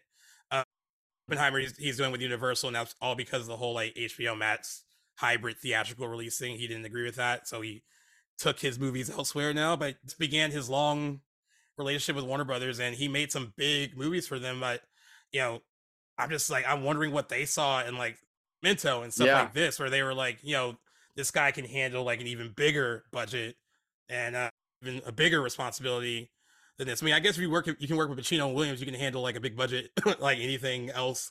If you can work with like actors like that, you can handle like a bigger production budget. Like, I mean, I guess we see it all the time too, where like there's a lot of indie filmmakers that have like one indie film, and then you've seen it with some of the cases with some of the Marvel movies where they made one small movie, and then Feige finds them and like suddenly they're doing like Captain Marvel or Spider-Man Homecoming, and they've never really done like a big movie before. But it is interesting to see like the early seeds of like at least some of his visuals that you kind of see in like his other movies too. Like he has always been a really good visual storyteller, I think, and you get a sense of that here. I think the cinematography in this movie is really good too. It's shot really well. Or something that came out in 2002, and it's hard for me to think that they saw this and immediately imagined a superhero film. Yeah. I think Nolan was in the sweet spot where, like, just in general, people didn't really know what a superhero film was yet. Yeah. That's when Dark Knight came out. And it's why DC has been so unsuccessful, because they can't replicate that. I mean, they can't replicate something that came out, like, pretty much at equilibrium with Iron Man and failed after like they only made a couple movies. Like Dark Knight and Batman Begins was one of the best superhero movies that could have launched a very realistic superhuman and sort of that kind of dynasty, and in turn they just decided not to copy that. They went from way. Yeah, that's interesting. Yeah, I really think that like he took it as like not having seen decades worth of superhero movies to basis and a groundbreaking on a precedent. Like I'm gonna make it for myself in a certain way, and I think they saw that, and he hit the sweet spot. So yeah, I think so, and I think what you see kind of in Batman Begins, The Dark Knight, Dark Knight Rises, just using those as examples, like Insomnia is just a pure psychological thriller. You look at those Batman movies; they are comic book movies, but they're grounded in this kind of like adult thriller kind of like aesthetic, where it are adult drama thrillers masquerading as comic book movies, and maybe that is what they wanted him to take from like, hey, your earlier work, which is pretty grounded and pretty adult and not fantastical, like take that and apply it to Batman universe, and maybe that could have been what they saw in him, because you really do kind of see that. I think that's what they took out of Matt Reeves when he made the new Batman. I mean, I think that's what they saw in him too. Yeah, they're like, give me your take, Yeah. And no one does a great job in this movie to just kind of show like, hey, here's a cinematic version of this point in time. God, Alaska is a great place to put it. I mean, you get a lot of great visuals from that. I mean, it was just visually very beautiful. Yeah. And not having a night is crazy. Right. And they made within the scene, like in the fog, like where, he's chasing after and he shoots his friend. Nolan said what he was intrigued by with this movie is that he got to make a really dark thriller that was set primarily during the day. And how do you maintain the film's overall darkness as a plot when there's not a lot of darkness going on aesthetically in the movie? So the movie still feels dark, even though it's taking place mostly in like total daylight. And I thought he accomplished that too, like what he tried to set out in that regard. Yeah. I mean, crazy when you see Chino doing like the hiding his own actions, like when he's shooting the dog, dead dog, ballistics. I mean, that could be in the morning, but it looks like it's at 11 in the afternoon. Right, exactly. It's so that's a super weird way to show how that character has no idea kind of like what's going on, because he doesn't even know what time of day it is. I mean, as a viewer, it's hard to tell. Yeah, I agree. So I'm gonna say this. I agree with Nolan. I think this is his most underrated movie of his filmography. I've heard a lot of people say The Prestige. I thought a lot of people loved that. People consider The Prestige underrated. But I think this one is, because I legit talk to other film people and they'll name his movies and they forget to name this one until you bring it up and they're like, oh yeah, I forgot about that.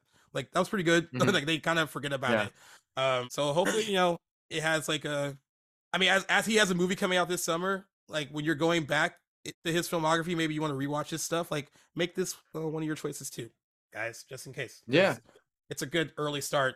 Memento is like, a really good beginning for him. it's a brilliant movie. I think this one deserves some love too, as fans as well. I think. I definitely agree. It's definitely one that you got to check out. But I will say that I do like his later stuff more. I think he's definitely.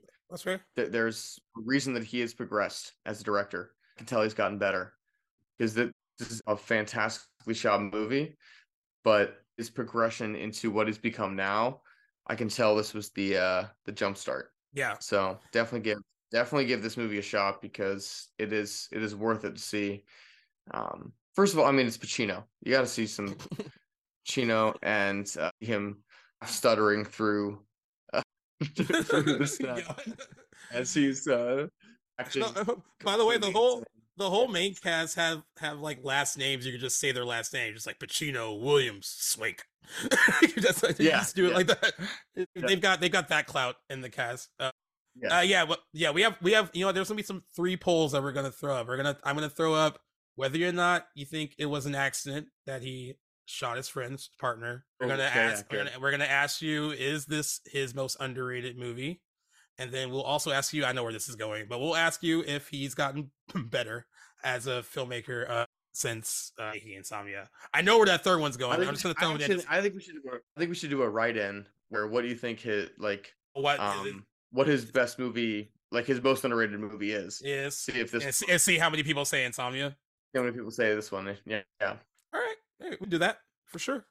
All right. When this movie came out on May 24th, it opened to a 92% on Rotten Tomatoes with 200 reviews counted.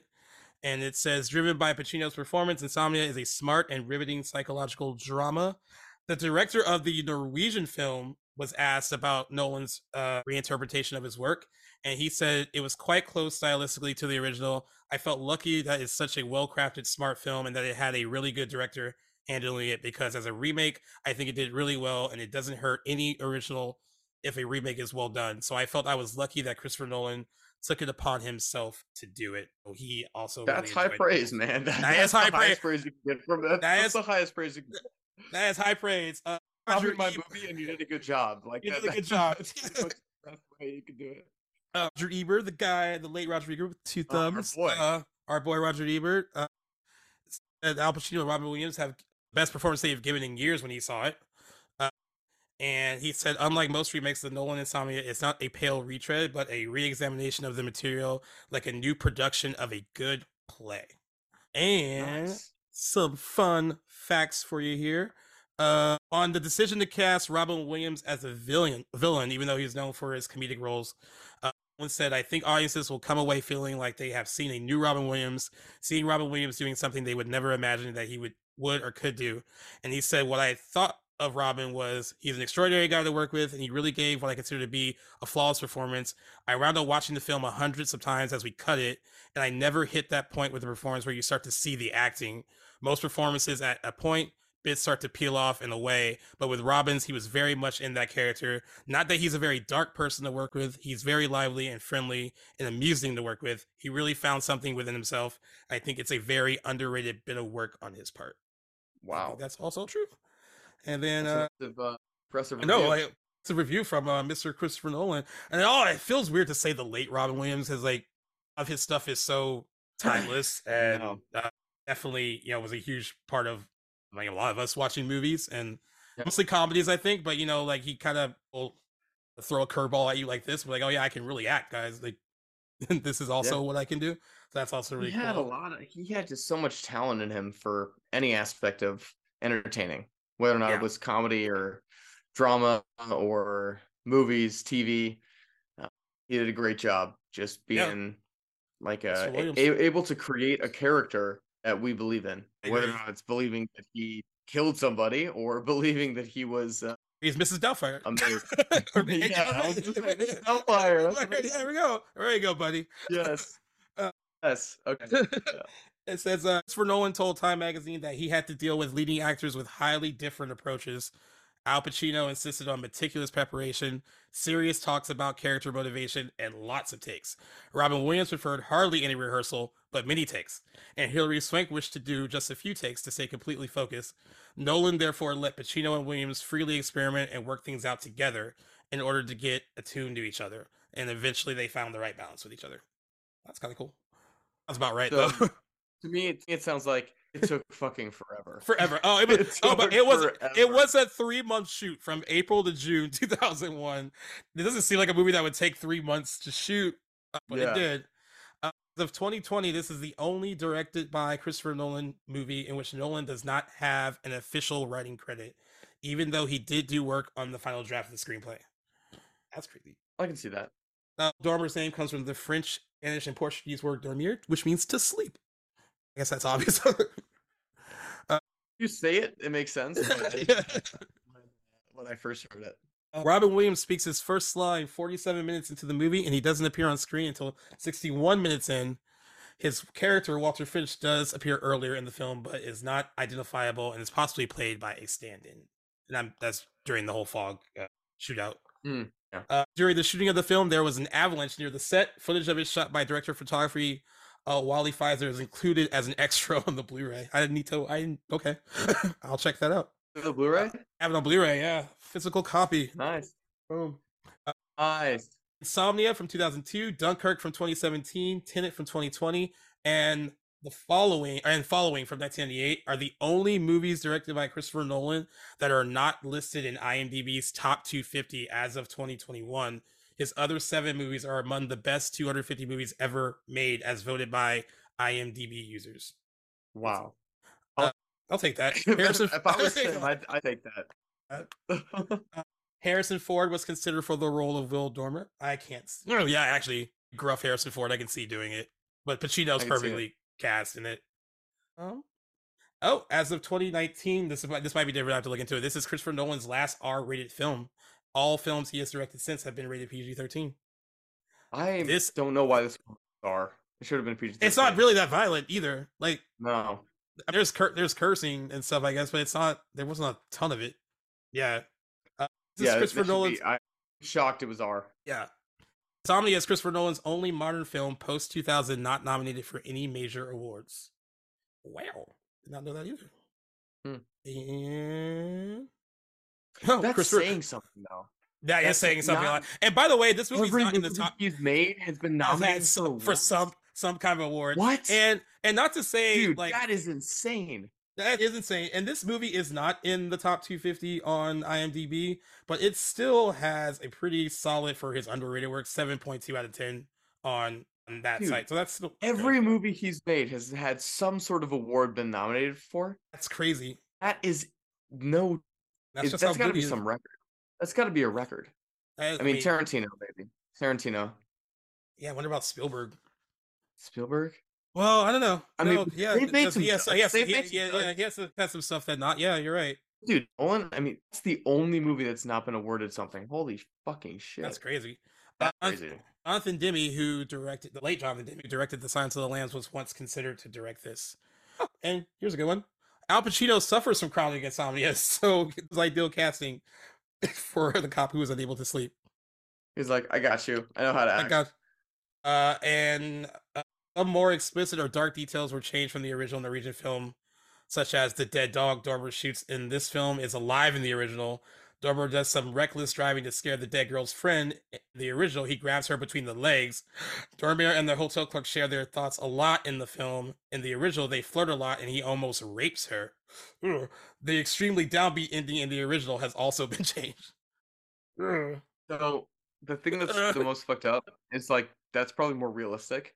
I mean, American audiences would not okay Americans with that. Are just like, I can't see that. They're like, it's too fucked up. That would definitely be an R rating. Like that would. Yeah. And then if you thought they should go this way, according to the original script, Dormer was originally supposed to survive at the end and be helped away from the lake house by Ellie. This ending was filmed but cut as the film's conclusion was ultimately changed. Do you think the ending it has now is best, or should they have gone? I'm glad he died. He needed to sleep. He didn't need to sleep. He needed some rest. He needed some rest. Eternal rest. All right, guys, we're at the question point of the show. By the way, I hope you it sounds like you enjoyed Insomnia, so I did, yeah. So, final thoughts. My last thriller choice was like problematic, and this one is better than Mr. Brooks. No. So final thoughts. This was a good movie, man. This is a good choice. For Nolan, obviously, just has some insanely well done cinematography.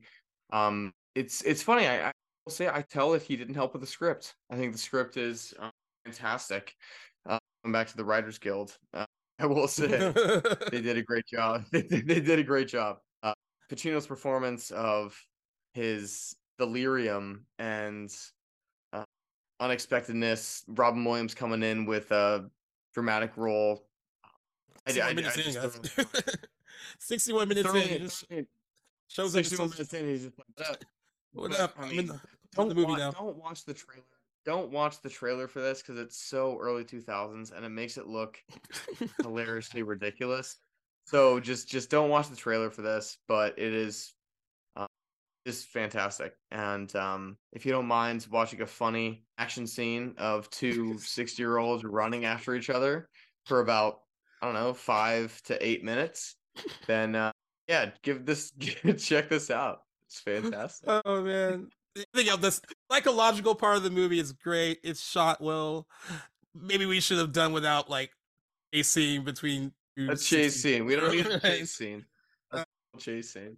But it's interesting what you said about you can tell that Christopher Nolan, even though he didn't work on the final draft, you can tell when like something is not part of their like normal aesthetic. Really, like you could like with Jackie Brown, you could tell that Quentin Tarantino, that wasn't his original idea. It was based on the book compared to like his other stuff. You can tell when it's not like fully there. So I think that everything post this, like Nolan, it's been his like stamp approval. Like every movie he's made after Insomnia, you can kind of tell like the difference a little bit. But yeah, I'm glad you enjoyed it. Still enjoyed it. I think it still holds up. You know, this I think around this period is when these thrillers were kind of about to die off a little bit. So this is kind of like the tail end of movies still doing well. I think this is like the same year as like Red Dragon as well. Also a really good thriller. But yeah, this is kind of like almost the end of the era for these kind of movies because the late 90s, early 2000s was when these movies like really hit, and then they kind of went away a little bit after this. Probably there was just too many of them, oversaturated the market a little bit. But I picked Prisoners as my first movie, which is a psychological thriller about murder. So it's like I think that it continues to be a genre that is popular, but also is very hard to get right. It's really difficult to find the right dynamic of, do I believe the characters? Is this a realistic scenario?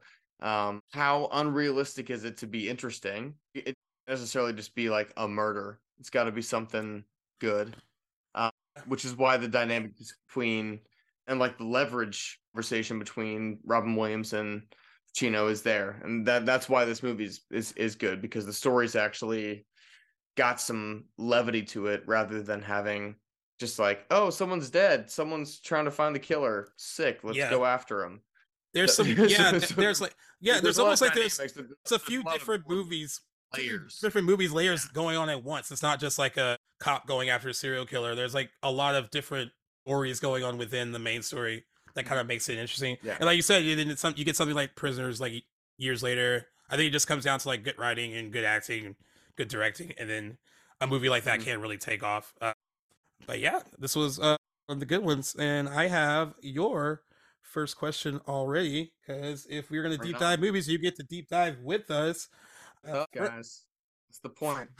From reviews by JT on Twitter, Owen, have you ever walked out of a movie because it was so bad? I'm assuming that's what that means. Wow. I can truthfully say, by the book, I have never walked out of a movie.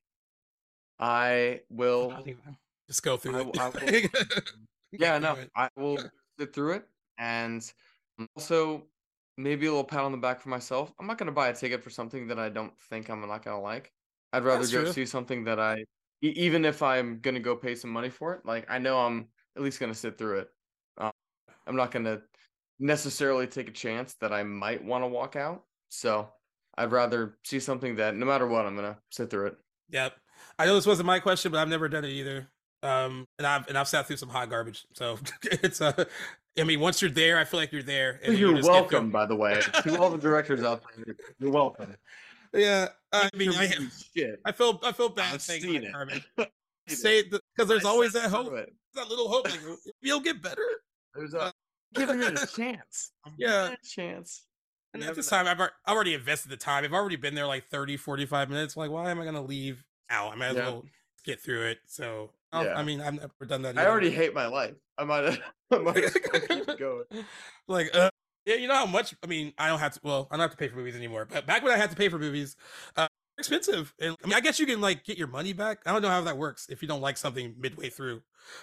I mean, I used to work at a movie theater. If someone came up to me at the end of the movie, they had just sat through all of it and said, I want my money back, it was terrible, I'd say, you sat through all of it, so you paid for it.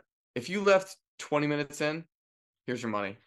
But you don't get to get your money back after watching the entire thing. There's absolutely no way. That's true. All right. Andrew James on Twitter. This isn't so much a question, more of a suggestion for me. I know Owen's younger, so you should take this opportunity to show him more movies that we grew up with in the 90s as a deep dive. I would be really interested to see his take on some of the films that we grew up with in our generation. That actually is it. I mean, thank you. That's awesome. That's interesting because I've thought about that too. Like something that's very much like, oh, I grew up with this in like the 90s. I feel like you're like Jackson in the way though, where like that won't matter because he actually said that his friends got what the year was. I think it's or 2000. They're like, oh no, they won't watch it. But I don't know how you feel about movies from that particular era, but maybe I'll pick one and see if it depends. I mean, sell you on it. I'll say that there are some certain movies that it just feels very dated. Like you can just tell. Yeah. They're definitely it's a different way to see a movie. Just based on like kind of like the narrative now. So like seeing something like that, it's just like it just feels different, very culturally different. Wondering why it was popular, what the significance of it was.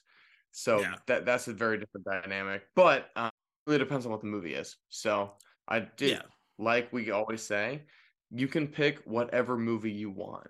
So that's true. It could be from like 1975. You're like, all right, cool. It doesn't matter. I could pick some Charlie Chaplin bullshit, and guess what? You'd have to watch it, and I'd have to watch it. God, make me watch a silent film. Yeah. I mean, you just watch Rocky, so like, it's not like you're opposed to like watching older movies. Well, I didn't tell you if I like it or not. Oh, well, ooh. Never mind. Dude, the scene where he's like hitting on the girl in the apartment is creepy as fuck. His advances towards this girl are disturbing. I do remember that. They're disturbing. Well, we'll find out later on another how much he did not like Rocky. Oh God, I wish you guys could see his face right now. He's like, he's just about to make every cinephile so upset. All right, that's fair though. I mean, I like movies from the time I wasn't born. Like, I love movies from the 70s and early 80s, and I mean, I might take that. I'd be like, yo, this movie came out in 97. It was great when I was like young, and you're gonna love it, and we'll see how it goes. We'll see, man. We'll see. All right, that's the whole point. That's a great question, by the way. Yeah, that is a good suggestion because I've noticed, and this is not on purpose, that we haven't really gone out. The earliest film was one you chose, and it was Dogma from '99. We've in like the 2000s, 2010s, like with every pick that we've had. It's a good year. That's a good decade for movies. I think so. And like even with 99, there is an argument by a lot of people that says that 1999 is one of the best years for movies. You got like The Matrix, you got Fight Club, you got a bunch of classics in 1999. It's not on purpose, guys. It's just a matter of like, there was a lot of good stuff coming out around this time. No, I'm not trying to like. That was my decade when I fell in love with movies. So yeah, no hate at all. I mean, we both haven't ventured out too far from that period, so I think it works. Whatever, it's fine. For both of us, from @ReelLover, REEL, clarify. As you are approaching 100 episodes on your main show, and the spinoff is doing so well, what has been the most rewarding part about doing the podcast now? You want to go first? Yeah, I'll say is that the most rewarding part is just the ability to talk about movies and do it with one of my best friends and do it for an extended period of time where you guys actually think that we might have something to contribute. And you as listeners enjoy listening to our points, because and that's one of the best things is hearing the feedback from you guys and making sure that we're just continuing to do the stuff that you guys like to hear, because this is this is something that we would do on the side and talk about this without you listening. So it would be great it's just great to see that and hear that you guys are responding to it. So thank you for listening, and thanks for just like, it just feels good to be able to talk about a movie and hot topics. I mean, today we talked about hot topics too. So this is the whole point of the podcast that Gaius and I created. So love to do it, and we love to create stuff for you guys, and that is the most rewarding part as we continue to just do what we love and see that it's working. I will just second that. I think you guys probably said it the best. I'll add to it, I would have meet a lot of cool people doing it, like who have guested on the show, and I probably would have never met them otherwise. So that part has been really cool too. Everyone's just very supportive of each other's shows, and that part is really fun. It's also fun to do. It's positive to do. I look forward to doing it. And, I can go back to like my buddy David I went to middle school with. He listens to the show. And when we were in middle school, we wanted to write movies together, and we thought we were writing like the greatest things ever when we were that young. Of course we weren't. But like it was cool working on stuff with like your friends. Yeah. And even that young, you were like, yeah, I want to like let's make a movie together and like let's see if we can get our friends to be in it. And, like we want to be like little junior filmmakers and stuff like that. And like it's cool now because I think a lot of people want to collaborate on things with their good friends and like have it be something that's fun to do. And I think that's the best thing about it so far is that like a really rewarding thing that I get to do with one of my close friends, and it's a really fun thing that we enjoy doing. I think we both sometimes talk to each other, and it's like I still can't believe people about what we have to say. It still like surprises me. Man, we have the most important stuff to say. Apparently, paramount. Paramount. Listen to our content. Yeah. But no, that's the rewarding part. You get to do it with like one of your good friends, and it's like fun time. And I've said it to him offline. It feels like a brand new show, really. Like both of them. Like it doesn't feel it doesn't feel like I started over, but it definitely feels a bit more refreshing. It doesn't feel like we're approaching 100. I think there's like this rejuvenation kind of happened in the last few months that like made the experience new all over again. That's been really exciting as well. 100% agree. So yeah, like it's got to the point where like we're having fun, and now we have to have these side conversations like, well, this is fun, but like see something here. Like let's keep that going. Let's build on it. Yeah, let's build on that. Exactly. And also taking time doing it. Like it's not like, hey, like we don't have to rush anything. Like we're still enjoy doing it. Like let's just do it right. And I think that is been rewarding too. And I'll throw Jackson in the mix too. We got to know him, and he's been like a huge part of part of the show too. Like he's the killer. Really good. So yeah. No, we're just having a good time, and thank you for listening to us just nerd out and talk about movies. Because this would be what we do, like with each other, out the benefit of you guys listening to us. Maybe not. I wish we could have recorded when we were watching. I wish we could have recorded when we watched 21 together, because that was like a perfect description of just how we talk just on a regular basis. Yeah. Like, it's like silence, and we're watching the scene, and then something will happen, and I'll burst out laughing, and I'm like, that was so fucking ridiculous. Like, did you see that? Like, we'll just kind of like go from there. Definitely saw it. Yeah. But yeah, man. Yeah, another one finished. Episode 10. Dude, that's number 10. That's a big one. That's a big one. Thank you guys for listening. I'm gonna let my buddy here sign us on out. And just so you know, of course, week after next, it will finally be Owen's pick. Episode 11. We'll see what he comes up with, and we will remember to put up on social media his first 5, my first 5, to see what you guys think of our initial picks for our deep dive. Just a friendly competition amongst friends to see like who chose the better movies. All good movies, but yeah. The next pick is going to be a very special day. We're going to be recording on my birthday, or next week. It is going to be a very special episode. So stay tuned for that one. But just want to say, guys, thank you so much for listening to Back to the Blockbuster Events Dives with Owen and Gaius. And doing Insomnia today. It's just been a great chance for us to catch up, listen to some movies, and just have a great discussion for you guys. You can listen to us anywhere. You can find your podcasts. Apple Music, Spotify. My new go-to is Good Pods. That's where we like to listen to it. And they've been a great supporter of us. Playlist has been our biggest supporter. So thank you to Playlist for being a great contributor, letting us make our own content. And we'll be back in a couple weeks. Also listen to us anytime you would like every week with the regular show, into pop culture news. And we will be back soon with my pick. On your birthday. On my birthday. A very special day. All right, guys. Peace out.